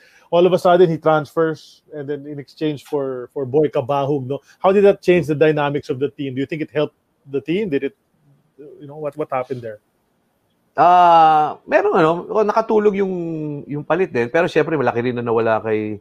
Kasi si Jolas, fit siya talaga sa PBA. He's more of a one-on-one player. Yung nakuha si Cabahug, nagkaroon kami ng outside shooting para may spread out for Alvin. Yun ang isang din dun. Tsaka, so, nag-iba yung focus. Naging Alvin talaga. Kasi pag nangyayari nun, pag pinasa mo kay Jolas, one-on-one, di ba? Ang ganda na, tataas na ng buka. Maba na shorts. Coach Dindo, nung nawala si Nelson, did that, was that beneficial for both parties nung lumipat siya ng RFM? Yes. Kasi sinasabi ko rin kay Nelson, kasi very close ako kay Nelson, even yung girlfriend, yung wife niya, close ka sa amin yun. Sinasabi ko sa kanya, kailangan makalipat ka rin dahil hindi ka pwedeng habang buhay na shadow ni Alvin, sabi ko sa kanya. Correct. Yeah. Kasi, let's face it, si Alvin, when you say Alvin, it's the PBA, di ba? Ang pumapasok agad. So sabi ko, kailangan makalipat ka. Napaganda naman siya, napunta siya sa San Miguel, di ba? That's right. Tapos 91, of course, MVP year ni Alvin yun. So talagang, ito sa coronation already. Kagaling na niya. Kasi lumipat na si Nelson eh. Alam mo, walang tatalo sa ngayon na nakikita ko na pinakamagaling sa post. Hindi dahil kaibigan ko kumpare ko si Alvin. Alam ko yung work ethic ni Alvin. Tsaka yung advantages sa ibang mga players. Even kay Fajardo. Si Fajardo is big kasi. Pero ang sa nakita ko kay Fajardo, he has to work on yung grip niya. Diba? Pero malakas din na grip niya. Pero si Alvin, grabe ang vice grip talaga. Pag napasa mo yan sa bola, sa ilalim, asahan mo na dalawa lang mangyayari. Mag-free throw siya or basket. Nakashoot. Which leads me to my next question, Coach. For you, who is the greatest player in the history of the PBA? Fajardo, Fernandez, or Patrimonio? Siyempre sa akin, si Alvin ako. Hindi lang si Alvin kasi hindi lang sa basketball o yung sa kagalingan. Even the way he handle yung niya, yung character niya, yung personality niya sa mga tao. Iba. That's why lahat ng tao gusto siya kami, nagmamadali ka, di mo na nga papansin, di ka napipirma, di ba? Si Alis na ako, mauna na ako. Andiyan si Alvin. Putahan si Alvin. Mauna na kami. Sigurado. Si Alvin, yan ang one thing nakita ko. That's why very, popular talaga. Tatapusin ni Alvin lahat. Pipirmahan niya lahat yan. So in your opinion, Coach, Patrimonio over Fernandez and Fajardo as the greatest player in PBA history? Akin kasi siyempre, mas nakita ko eh. Si Fajardo, I mean, of course, matangkad kasi, di ba? Pero magaling din yung Fajardo. Kaya rin medyo si Fajardo, di ba, pag pinapasahan, compared kanila Aguilar, kanila Slaughter, si Fajardo, pag pinasahan mo, di ba, kahit anong pasa, nakukuha niya. Laki ng kamay. Malaki kamay, di ba? It's a good hands. Alvin, for his height, 6'3", pag pinasahan mo siya, kaya niyang Nung dumating sila Meng, medyo may edad na si Alvin. Pero kung inabot nila si Alvin, di mananalo yun sila Meng, sila Alvarado, sila I agree. Di mananalo. Yeah. They caught him medyo slowing down. Not really out, but parang yung time ko, wala mananalo sa akin sa bilis. Pero nung bandang huli, pellet na lang ako dahil bumabagal na ako. Yan ang una naman. The pellet. Buffet sa pellet. Okay, ha? Gusto ko yung mga yan. Pero isa pa, Coach. When Seb Sarmenta gave you the nickname The Bullet, how did you feel about the moniker? Seb Sarmenta ba? Or Joe Candano? Seb ang una, tapos pinasikat ni Joe. Yeah. Seb ang una. Tinakyan ni Joe yun. Yun ang doon ako nahirapan. I have to sustain yung yung reputation. Pero kasi every year yun, ako, pagka, kunyari, di ba, season, mga 2 months pa, so paisi-isi pa ako nun. Pero pagka naramdaman ko na medyo malapit na, medyo mabagal ako, nag-e-extra ako tumatakbo ako ng yung pataas. Yan, ganyan talaga nag-e-extra ako. Hindi ako pwedeng bumagal. Kasi that's the only way na para ako tumagal sa PBA. That's why 14 years ako. Of course, siyempre, decision making, ko dyan. Pero yung quickness, sa PBA, kahit mag-sprint kami ng 100 meters, walang mananalo sa akin yan. I can say that. Kaya ko yabangan. Pero pag yung short distance, kunyari mga 50 yung mga ilang steps lang, si Johnny. Quick talaga siya, yung mga 4 or 5 steps lang. Shit, ang bilis ni Johnny. pero ako, kaya ko labanan lahat ng kahit 100 meters. Hanggang 100 meters, walang mananalo sa akin. Magyayabang ako, kaya ko. Pero yung mga short distance, si Johnny pinaka quickness. Very kasi quick. Iba yung quickness sa speed, di ba, Coach? Iba. Yung sa akin, mabilis ako medyo tumatagal. Pero siya, quick talaga siya. Maganda ng photo na to. Ano bang kwento nito, Coach? Iniwak ka ni Kuya. Ano ginawa ni Kuya dyan? Ba't nakahawak si Kuya sa... Dumrive ako, dumangka ko niyan, medyo nahulog ako. Inalalaya ka na lang ni sana na lang ako. How was it going up against your brother? Even when you were younger, I guess he gave you a hard time when you guys were playing, kayo lang. And then in the PBA, siguradong seryoso yung labanan ninyong dalawa, naggugulungan kayo. Sa PBA, pag kami nagbabantayan, siyempre di ko masyado naman binabantayan siya. Yung medyo, hindi 100% medyo, hindi ako agaw. Siyempre, di ba? Pag si Hector kalaban ko, yung pipilitin ko agawin, di ba? Parang medyo din. Pero, siyempre, walang bigayan din. Basta tapat-tapat lang kami. Mahirap sa kanya. Hindi naman kami masyado nagkakatapat dahil backup siya eh. Backup siya ni Hector eh. So, palabas ako di ba? Yeah. Well, may nagtanong na rin dito, Coach, kung how is Hec Calma naman? Bantayan si Hec Calma. Nawala si Coach. Tatanong ko naman sana kay Coach yung how was it having Olsen Racela when Olsen was drafted, di ba? Di ba? Parang daming point guards talaga eh. Oo. Teka muna, ito na yata papalit sa akin, di ba? Yung mga ganun. Nawala yata. May nag-comment dito, nag-comment si Tito Oak Coloso, parang Ball Brothers daw pumarens, 3. Lamelo, Lonzo, saka yung isa. Ano pa yung isa? Liangelo, di ba? As we wait for Coach Dindo Pumaren to reconnect and get back here on the show, we've been talking about we're now in his Pure Foods career. We know that he left for a while to go to Pepsi for a couple of years. Not too eventful there dahil medyo hirap ang Pepsi noong mga panahon na yon. Ayan, si Coach, nakabalik na. Sorry, naputol. No. That happens, Coach. You mentioned kasi Hector Calma already. Somebody was asking, kamusta naman yung matchup with Hec Calma? Because I do recall, si Hec parang, as you said, bigay todo ko talaga pag si Hec ang kalaban mo. Si Hec, may hirap bantayan din si Hec. Alam mo sino naalala ko kay Hector? Si ano. Medyo hindi naman parehas maglaro, no? Si Hector kasi laki ng kamay. Laki ng kamay ni Hector. Galing mag-dribble. Tapos ang mahirap sa kanya, athletic din si Hector eh. Ang gusto ko sa kanya, yung medium range siya, hindi nagmi-miss. Right, that's true. Grabe nga eh. In fact, there was this, anyway, we had a trivia question. Bianx, we had a trivia question that we put up sa Globally Ballin'. And there was a question that we put, and it's about an incident that happened during a game. There was a game, it says, when Pure Foods was down by a point, and your opponent had the ball with only seconds remaining. During the timeout, Dindo Pumaren told his coach, "Ako na bahala, coach, nanakawan ko yan." He actually did. So who was this top-notch point guard that Pumaren swiped the ball from? Okay? And the answer to that is Hector Calma. And narinig yun during the huddle that they were showing on TV. Sinabi mo, coach sabi mo dun sa coach, "Ako na bahala, coach, nanakawan ko yan." Sinabi mo Tapos nanakawan mo talaga si Heck. You actually did it. Ano ba? Basang-basa mo yung pagdidribble ni Heck? Is that something you studied? Kasi sabi mo, si Jawo, nagawan mo. Si Franz, gusto mo agawan, di mo lang ginagawa dahil kuya mo siya. Tapos, si Heck na agawan mo. Is that something you studied? The way that they dribble talaga, yung time mo sa...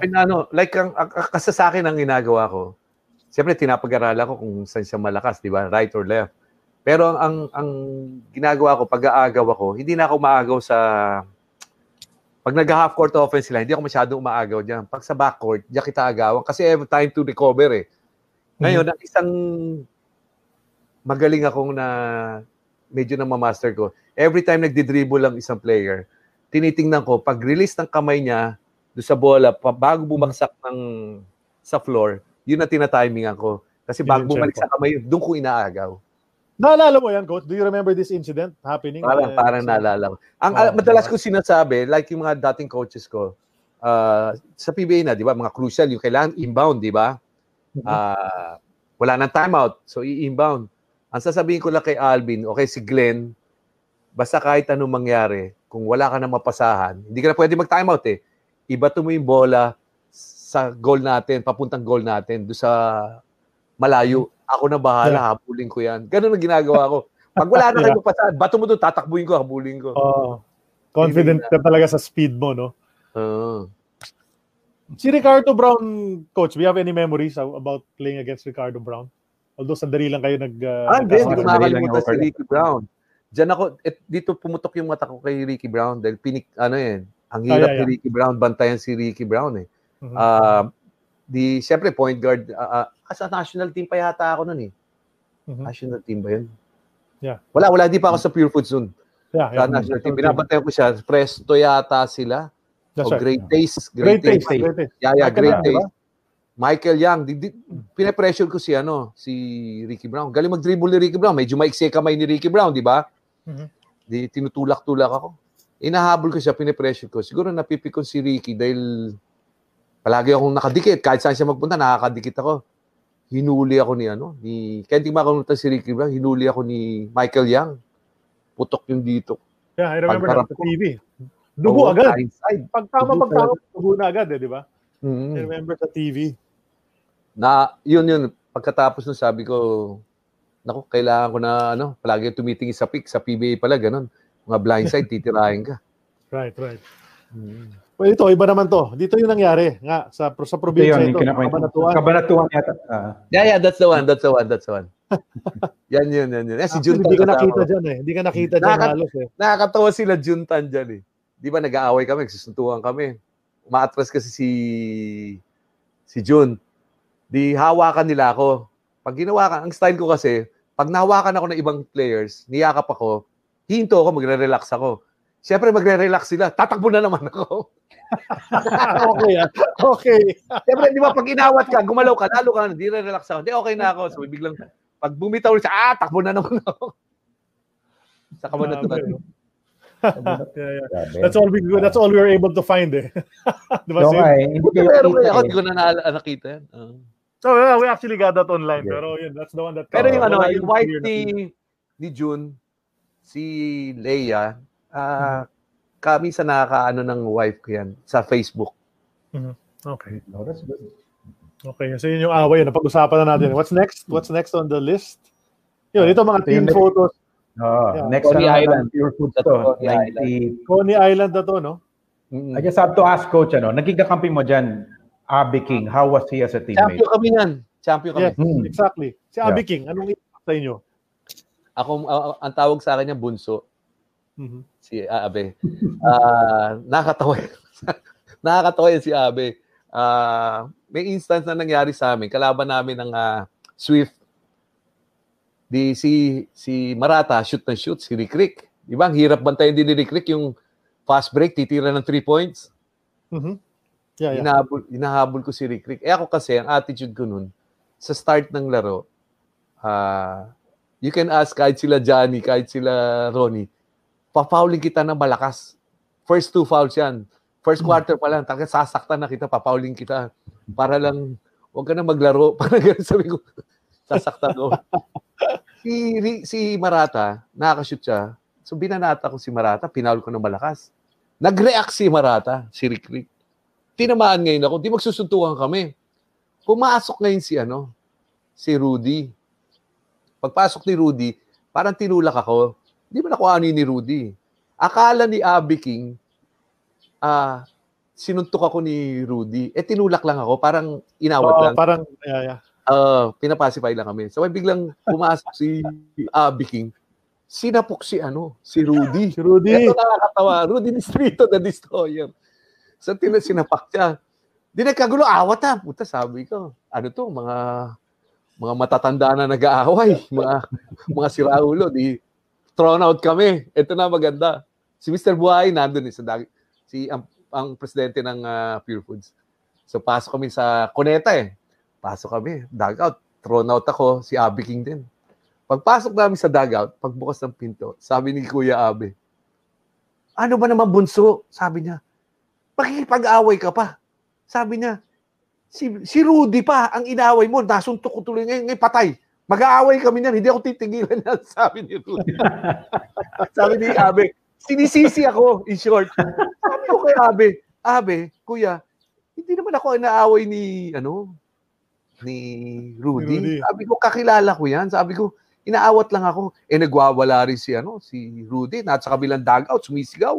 Sabi, nakita mo, si Raul rin yan Sintu-sintu yan, sabi ni Abe. Papapasubo pa tayo. Di tawa-tawa ako, di ba? Tawanan kami. Di ako naman.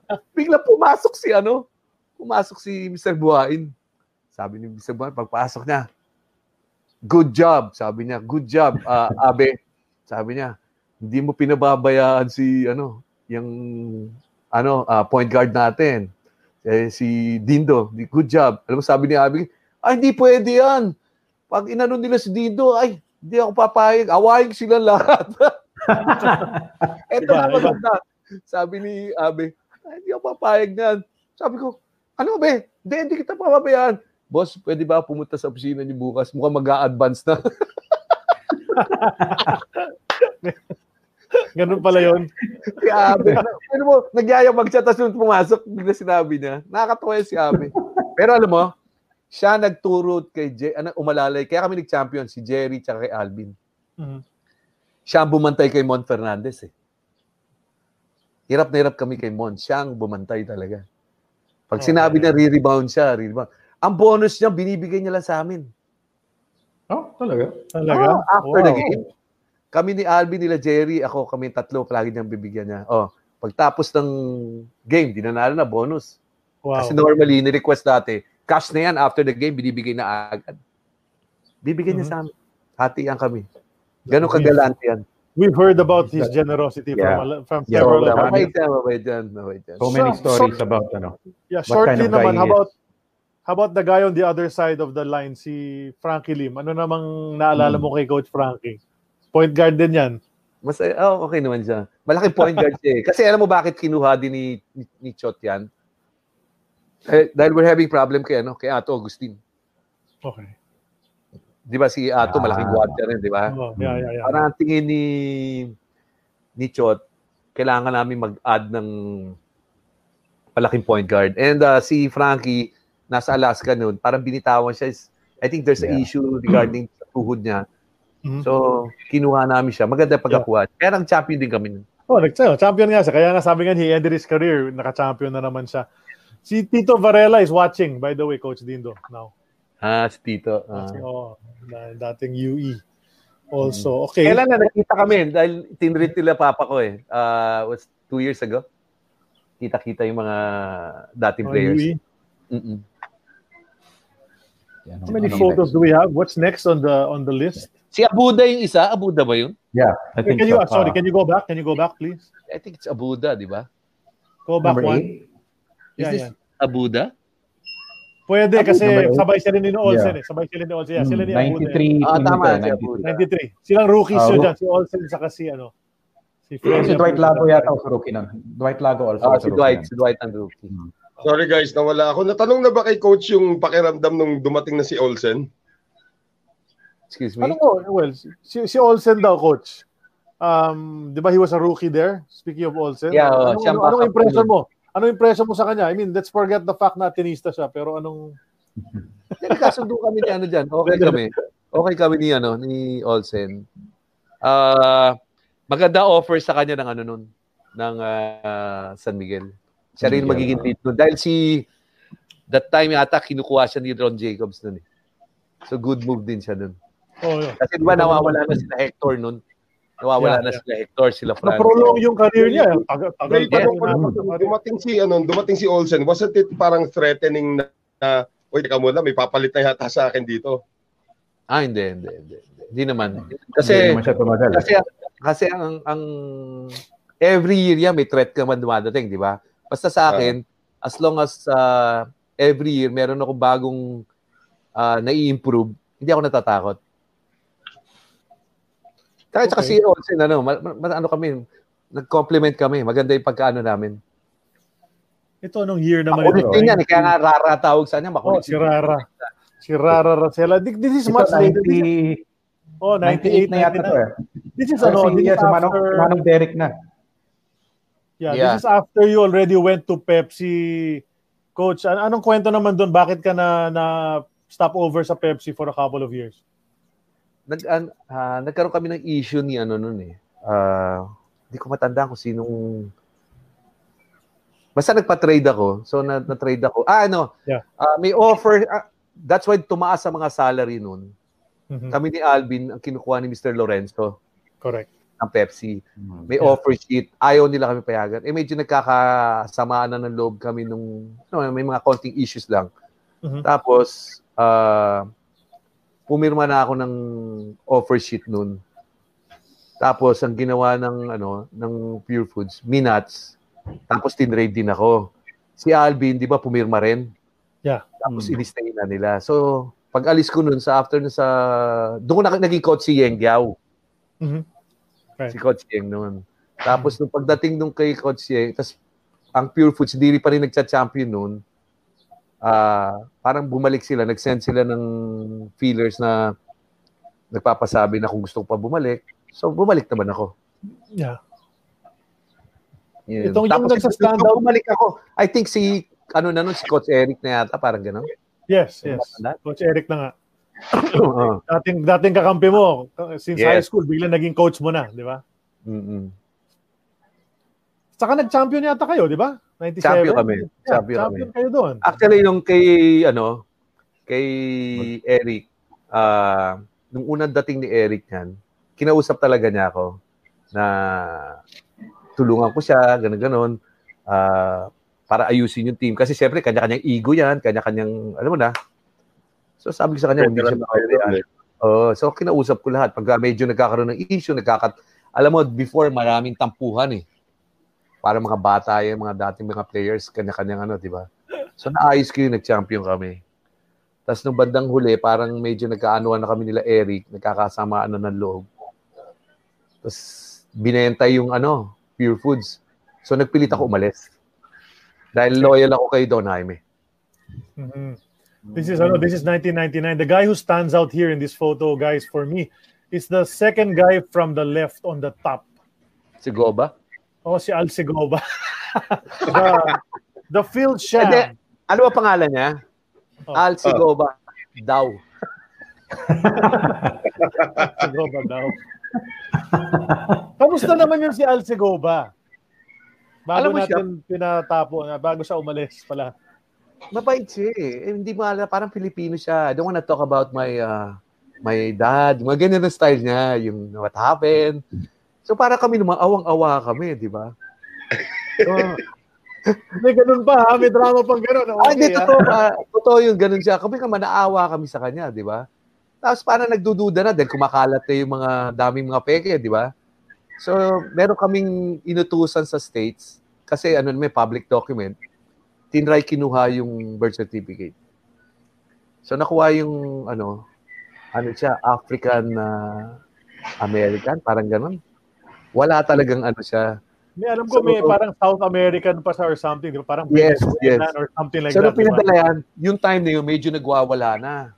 Medyo natutunugan niya na mababubuking na siya. Nag-away pa sila ni Henry Fernandez. Yun na, medyo nag-umpisa na siya kasi siyempre stress out na siya. Hindi niya na alam, mabubuking na siya. Grabe, no? Alsegoba, grabe. Grabe. Maraming kwento tungkol dyan sa mamang yan. Pero, sobra. Sobra. Save it for another day tayo. Yes. Alsegoba. Basta, yun na yun. Yun na yun. 1999 yan. So, 1999, this was your last year with the Hot Dogs. And early in 2000, tama ba? Hindi, hanggang 2000 ka pala. Kaila Julius Nuoso ka pa. 2001 ka pala nag-move to the Tanduay Rum Makers. Yun, doon ako na talaga Kasi nung time na yun, binibili na yata ng San Miguel yung Pure Foods. Nagpapapalag na ako, gusto ko na umalis. Kasi si Don Jaime, loyal ako kay Don Jaime. Si Don Jaime nag-support sa akin all the way hanggang nasa Pure Foods ako. Tinutulungan niya ako, pinapadala niya sa Amerika yung anak ko. Pinapagamot niya. Walang may alam nun. So, kahit sila Alvin, walang may alam. Ang may alam lang nun si one of the executive ng Ayala, tsaka yung secretary, sa kanya niya pinadadala sa wife ko. So every summer, 2-3 months na sa States ang wife ko tsaka yung anak ko, pinagagamot ni Don Jaime. Wow. So nung binili, ako parang ayoko na. Sabi ko kung ibang kukuha ng Pure Foods, aalis na lang ako. So hanggang kahit anong hold nila sa akin, pina-stay ako, umalis ako. So nung pag-alis ko naman, si Bong Tan, pinangakuan din naman ako na pagagamot yung anak ko, kahit yung rehab, sa Cardinal. Okay. So, medyo, sabi ko, okay ito nangyayari sa akin, di ba? So, lumipat ako. So, paglipat ko nun sa Tanduay, hindi rin natupad pala, nagka-problema pa ako, dami kong problema nangyayari sa Tanduay. Tapos napunta na ng FedEx. Sabay kayo ni Manong, di ba? Together. Binili ng FedEx yung rights ng ng franchise. Then they retained him as coach. Yeah. Okay. Yes. Tapos nandun kami. Tapos after sa FedEx, sabi ko, malapit na ako mag-retire yata. Sabi ko, pero kaya ko pa. Kasi nung time na yun, may offer ako from, tawag dito, ano tama offer ko? Hindi ko alam kung Alaska, Santa Lucia, tapos may Ginebra pa ako, may isa pang, basta three teams yung kinakausap ako na wag akong mag-retire. So sabi ko sa wife ko noon, kay Janet, kaya na ba natin? Sabi ko, kaya ko na ba? O kaya na ba natin ang laki ng expense ko sa gamot ng anak ko eh. Sabi ko, kaya na ba natin? So wife ko naman, biglang tumayo. Akala ko, sabi niya, hindi pa natin kaya, di ba? Tumayo wife ko, si Janet. Tapos pinakita niya sa akin yung mga sinave niya doon sa mga kinita ko. Pinakitaan niya ako ng mga bank books. So nung pinakita niya yung mga bank books, sabi niya, yan yung galit na galit ka na bakit nawawala yung pera sa bangko. Yan. Kaya na natin kahit mag-retire ka na. Parang ganon, di ba? Hindi naman sa sobrang laki. Pero I mean, we can survive, sabi niya. Ito na. So, nagalit ako. Sabi ko sa wife ko, kay Janet, ikaw naman pala may kasalanan eh. Sabi niya, bakit? Dapat mas nilakihan mo yung bawas ng pera sa akin, di mas malaki yan, di ba? Pero so anyway, pagtapos nun, di sabi ko, sige, nagdadasal ako, kami ng Jeanette, na kung paano, kung magre-retire na ako next season, kasi ongoing yung season, o give me a sign na magre-retire na ako. Totoo talaga to. Sabi ko, kung sinabi na talaga sa akin na may sign na it's about time na mag-retire ka. Ang hirap, di ba? Ang hirap sa athlete, sa player na mag-retire. Sabi ko, sige. After that career, nung last year ko, so naghanap ako, anong sign? Ang lumabas sa stats ko, sabi ko, ito na yata yun. Nag-number 1 ako sa assist uli. Basta, palagi naman ako nag-number 1 sa assist. Nag-number 1 ako sa assist turnover ratio. Nag-number 1 ako sa steals. Tapos, ang points ko, maganda rin naman ang average ko. So, sabi ko kay Janet, I think this is the sign. Sabi niya, what do you mean? Sabi ko, ayoko kasing mag-retire na para nakikiusap ako, nagta-try out ako. May pride ako, sabi ko. Habang nasa taas ako, pwede na ako mag-retire. So, yun na na-desisyonan ko, kaya ako nag-retire. Wow. Sabi ko, baka mamaya, pumirma ako 1 year, 2 years, bangkuin lang ako. Ayoko nung ganun, di ba? Parang pang 11, pang 12 ka. Ang gusto ko yung maalala ko, kung ano yung naalala sa akin ng talagang karir ko. So, yun na sign, kaya umayaw na ako, nag-retire na ako. So, but there was an outside small chance pala na nag-Hinebra ka, no? You said that they were trying to get you. And speaking of Hinebra, there you are with the Mr. Hinebra. Jaworski. Si Jaworski. No? You already talked about him earlier and how he treated you on the floor. But I want to share something nga pala, Charlie. Mm-hmm. Yeah, sige, regarding kay Coach Yeng. Di ba si Coach Yeng, medyo mainitin ang ulo niyan? Oh, sige. Di ba? Yeah. Ano yan matapang, brusko, di ba? Teammate ko dati share ko lang to, maganda to si Eugene Kilban. Oh yeah, right. You remember Eugene Kilban? Of course, kami dalawang kasama sa Pepsi. Yeah. Mm-hmm. Minsan pinagsasabay kami, pero most of the time, syempre, point kami. Ang kasama namin dyan, si Ray Cuenco, si Joey Santamaria, si Dwight, saka si Bobby Joe. So one time, kalaban namin ng Hinebra, so si Coach Yeng nandun nagsasalita. So nagpupustahan kami ni Joey at saka ni Dwight. Kami tatlo lang sa lista na nandun, nagkukulitan kami. Sabi ko kay Joey, sabi niya, hindi kaya yata mag-i-start, Dindo. Si Eugene ngayon mag-i-start. Sabi ko, hindi, ako mag-i-start yan. Hindi, sabi niya, makikita mo sa practice kasi, malalaman kung sino mag-i-start.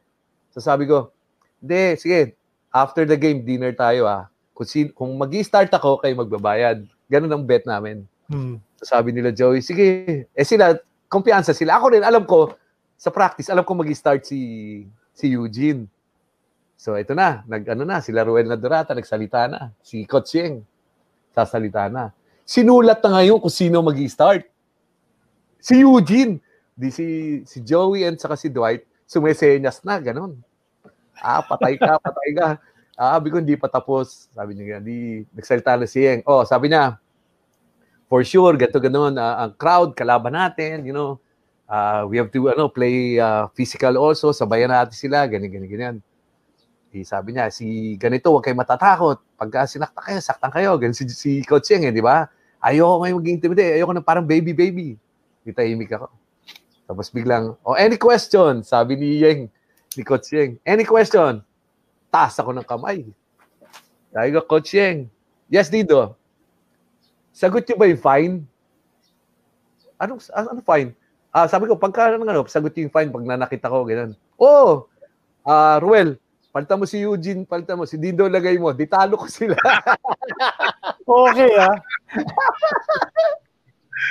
Okay yun, Ano sabi ni Eugene? Biglang, nagulat si Eugene. Hindi niya alam ni Eugene na may usapan na kami nitong dalawang sa lista na nagpupustahan kami.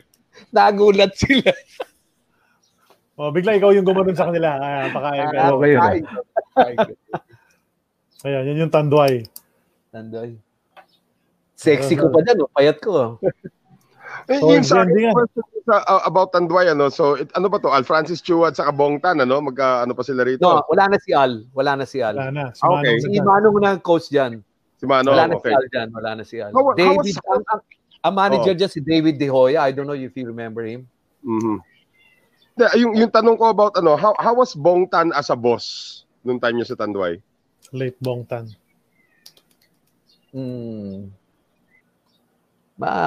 Very, siya, grabe ang passion niya sa basketball.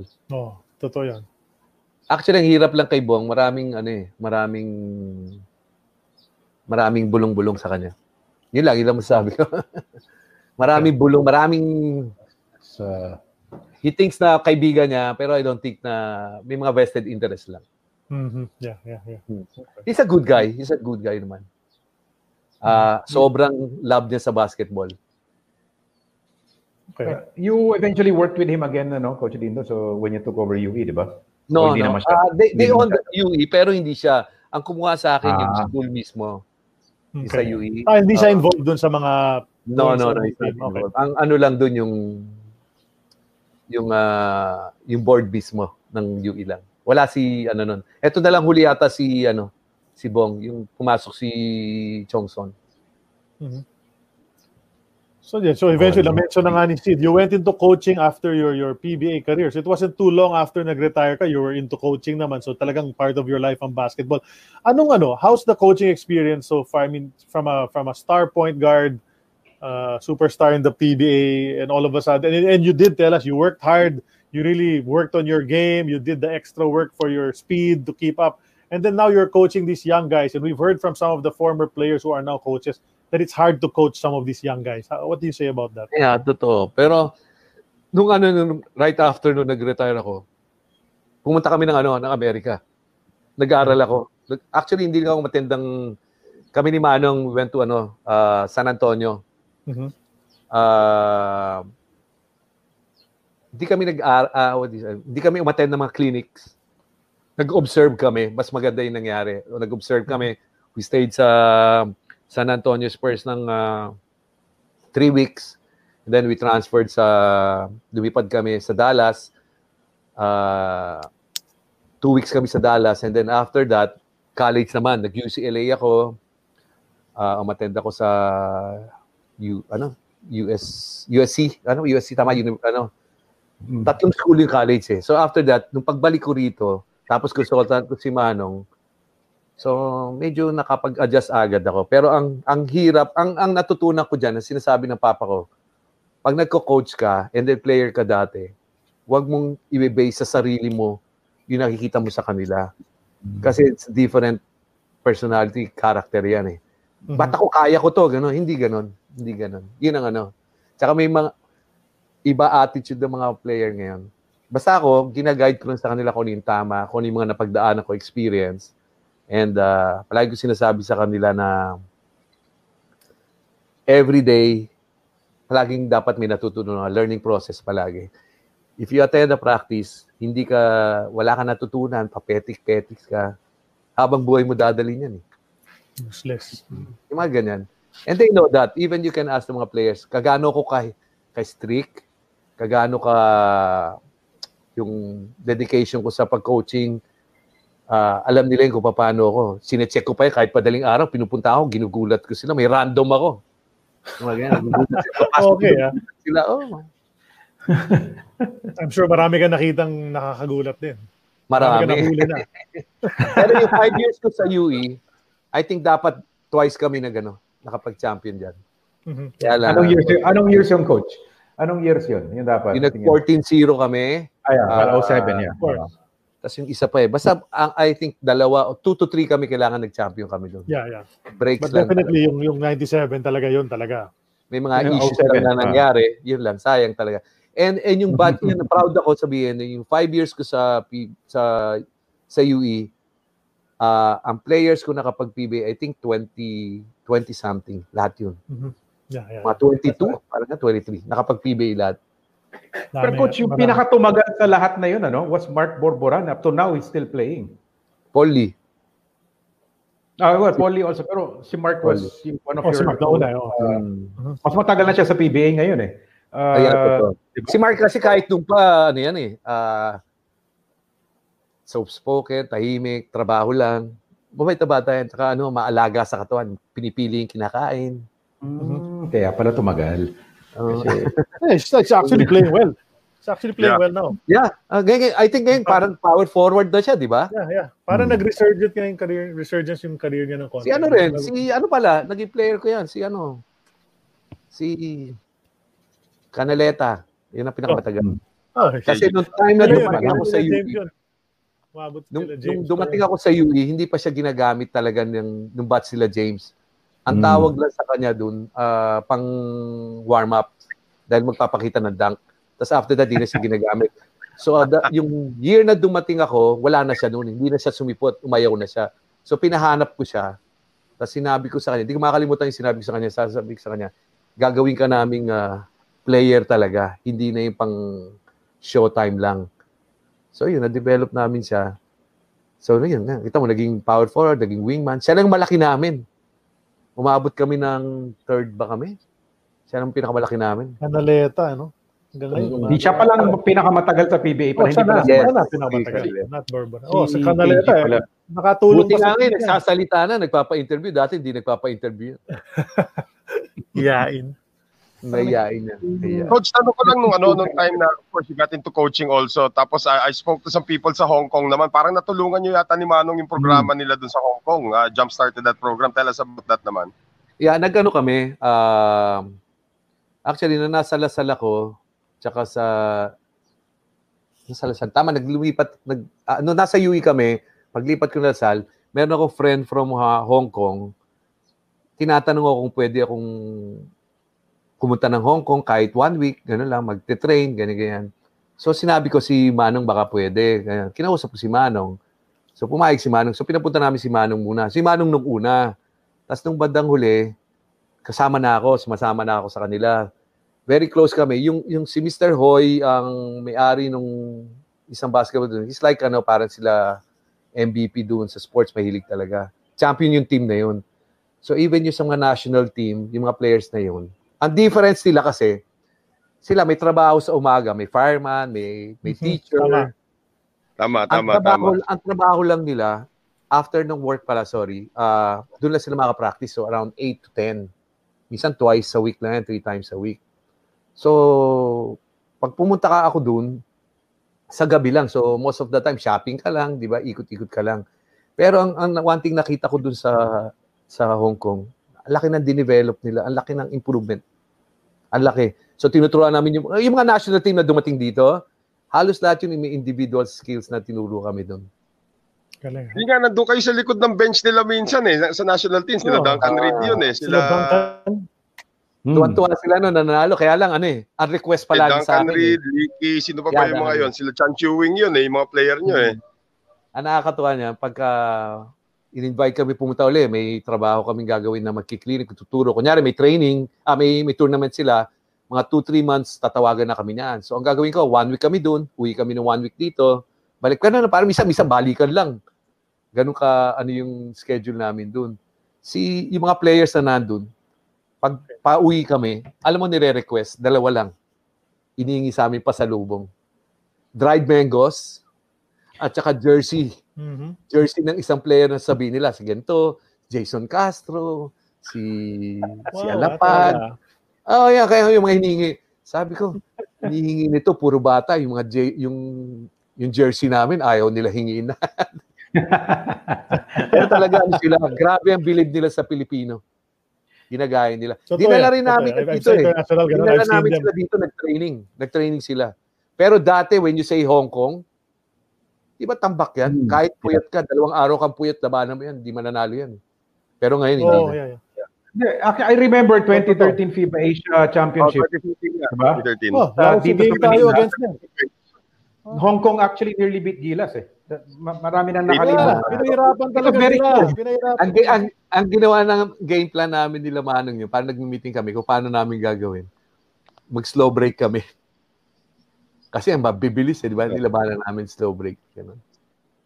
Pero naglaro rin ako ng Hong Kong ng dati. Kaya may naging kaibigan ako dyan. Nasa PBA pa ako nun. Kami ni Joey Santa Maria, imbitahin kami, maglalaro kami doon sa Hong Kong. Bawal yun, di ba? Bawal yun. Buti wala pa mga camera phone nun. Wala pa namang internet nun. Kaya... Pero alam nyo, nung time na nasa Lasal ako, di ba na national player ako, ilang beses kami nag-champion sa Invitational sa Guam.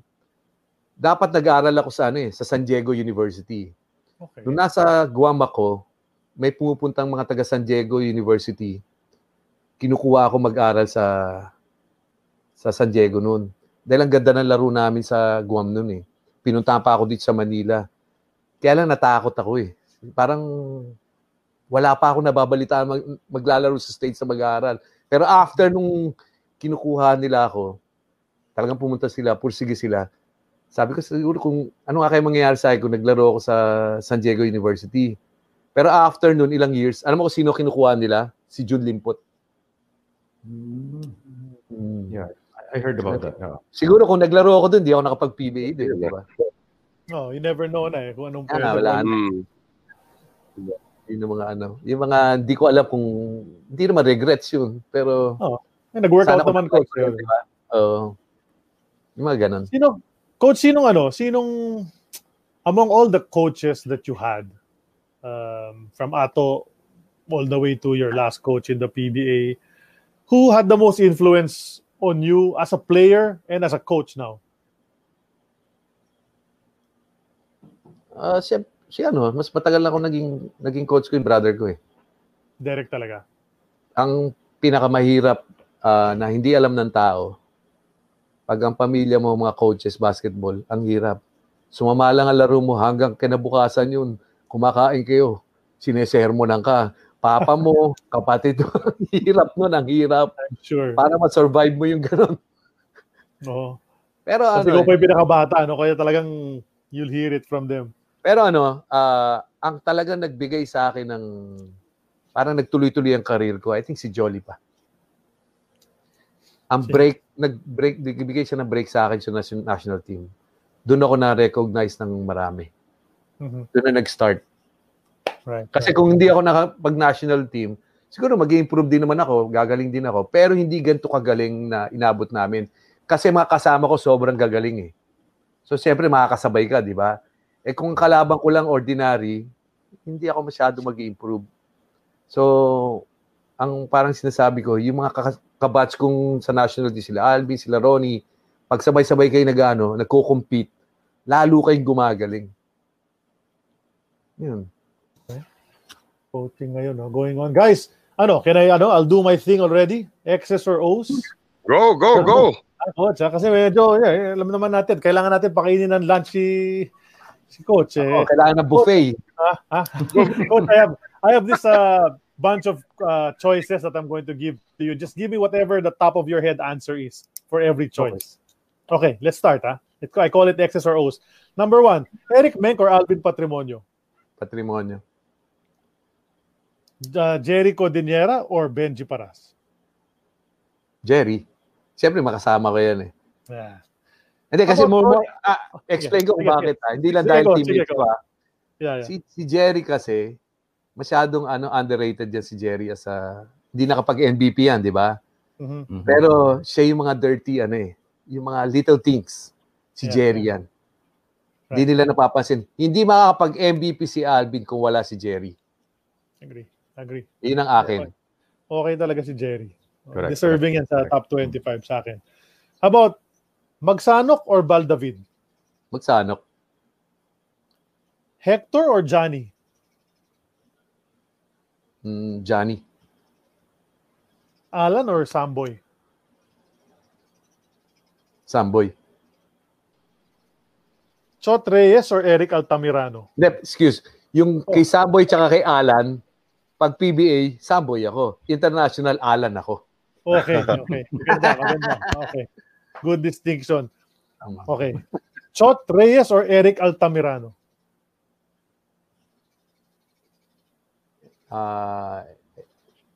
Chot. Okay. Parehas lang pero different style sila eh. Pwedeng Eric, pwedeng Chot. Iba approach ni Eric, iba approach ni Chot. Okay. Next one, Derek Brown or Ken Redfield? Derek Brown. Wow. Dexter Shouse or Darren Quinnan? Derek Queenan, attitude Derek lang, panalo na eh. Champion kami niyan eh. Champion pa kayo. Okay. Ito. Cup or bull? Cup. Uy. Kabahug or Lastimosa? Kabahug. Ronnie Tompkins or Ronnie Grandison? Grandison. Okay. Bong Ravena or Elmer Lago? Bong Ravena. Danny Francisco or Jun Limpot?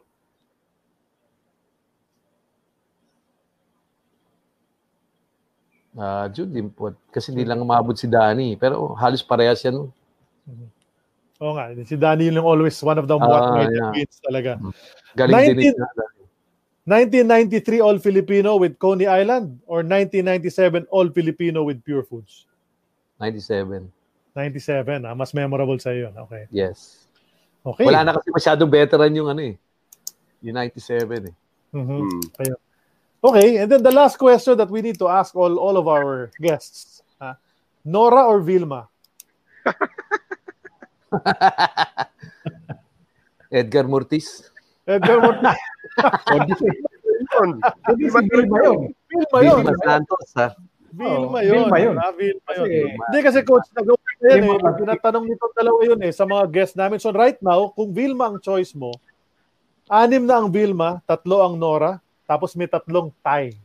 May 3 ayaw mag-commit. Either way. Mas crush si Vilma. Ayun. So okay. So the tally is now 6 for Vilma, 3 for Nora, and 3 ties dun sa ating Nora Vilma question. Alam ko so Edgar Mortis pwede pa eh. Doon tayo sa mga sa mga babae. So thanks for that. X's or O's. Noel? Well, coach, yung akin naman, alam naman natin you had a long career sa PBA. Yung question ko is, how would you like to be remembered by those who experience yung paglalaro nyo sa PBA? Yung yung passion namin, yung dedication namin sa paglalaro, yun ang sana maalala lang nila. Kaya that's why nung nag-retire ako, kahit pa paano on top pa rin ako eh. Yun ang gusto ko maalala. Ayoko yung maalala nila na laos ka na. Di ba? Yun ang akin eh. Tsaka, bullet, wag naman buffet. Ang taba ko kasi ngayon. Bullet talaga. Naalala naman ng lahat. Yung sinabi namin, the bullet eh. Alam nila na si Dindo pumarin agad dyan. Sid? Okay. Ako naman, coach.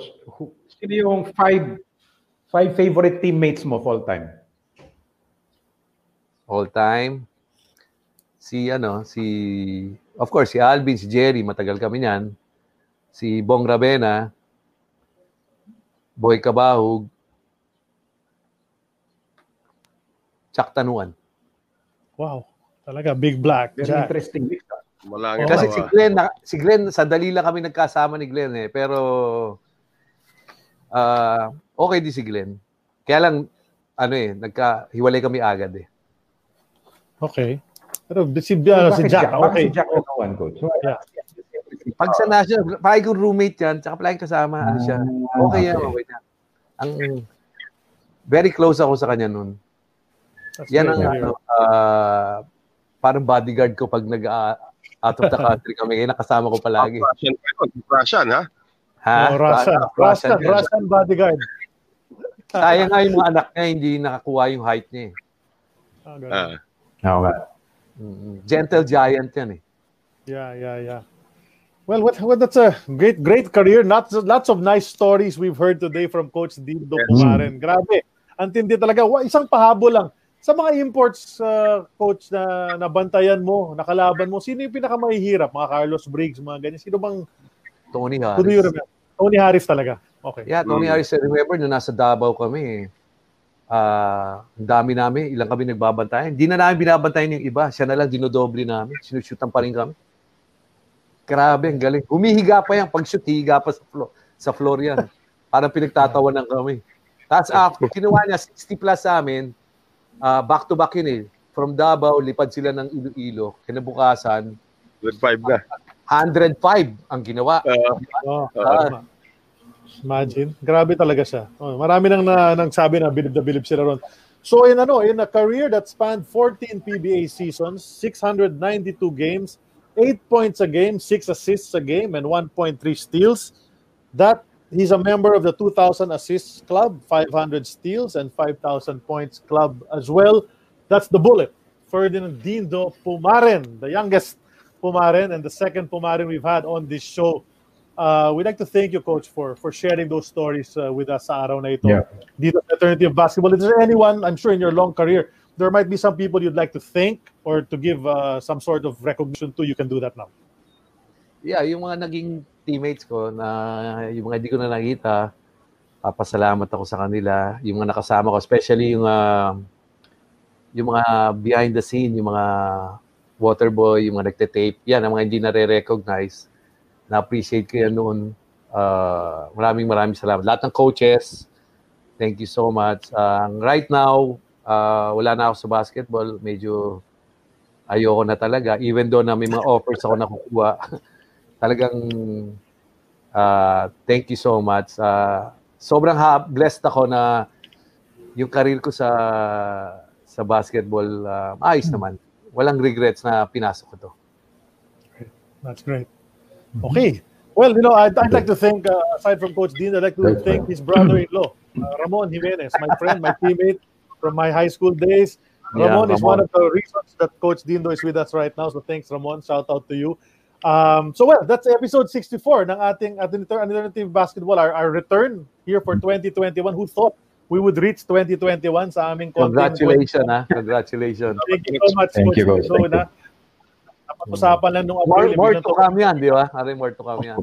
Many more to come. And we will announce as soon as possible. We'll just finalize the details kung sino ang aming magiging guest next Saturday, a week from now. And if all goes well, sana matuwa talaga kayo sa aming magiging guest next week. I-announce namin agad sa Facebook page namin. Of course, follow our YouTube page as well. And listen to us on Spotify. Huwag niyong kalilimutan. To all our followers here on AOB, thank you so much once again for tuning in and watching. Of course, nagkaganda na nga ng mga kwento ng ating mga guests. So, thank you, Coach Dindo. And on behalf of Sid Ventura and Noel Zarate, who gave us a tour of his house in and around it during this episode, trying to find good Wi-Fi. Diba? Inikot talaga niya no? So anyway, we'll be here.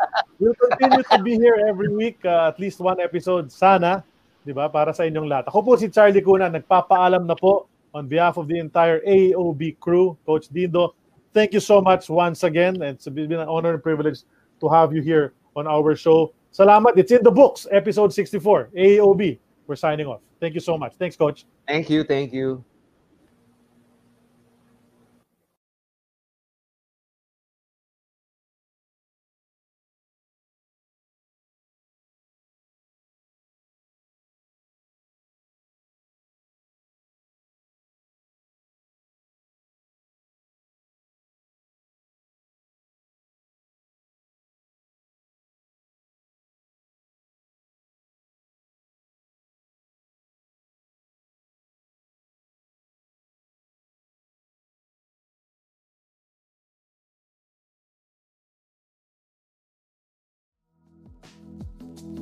That concludes this episode of An Eternity of Basketball.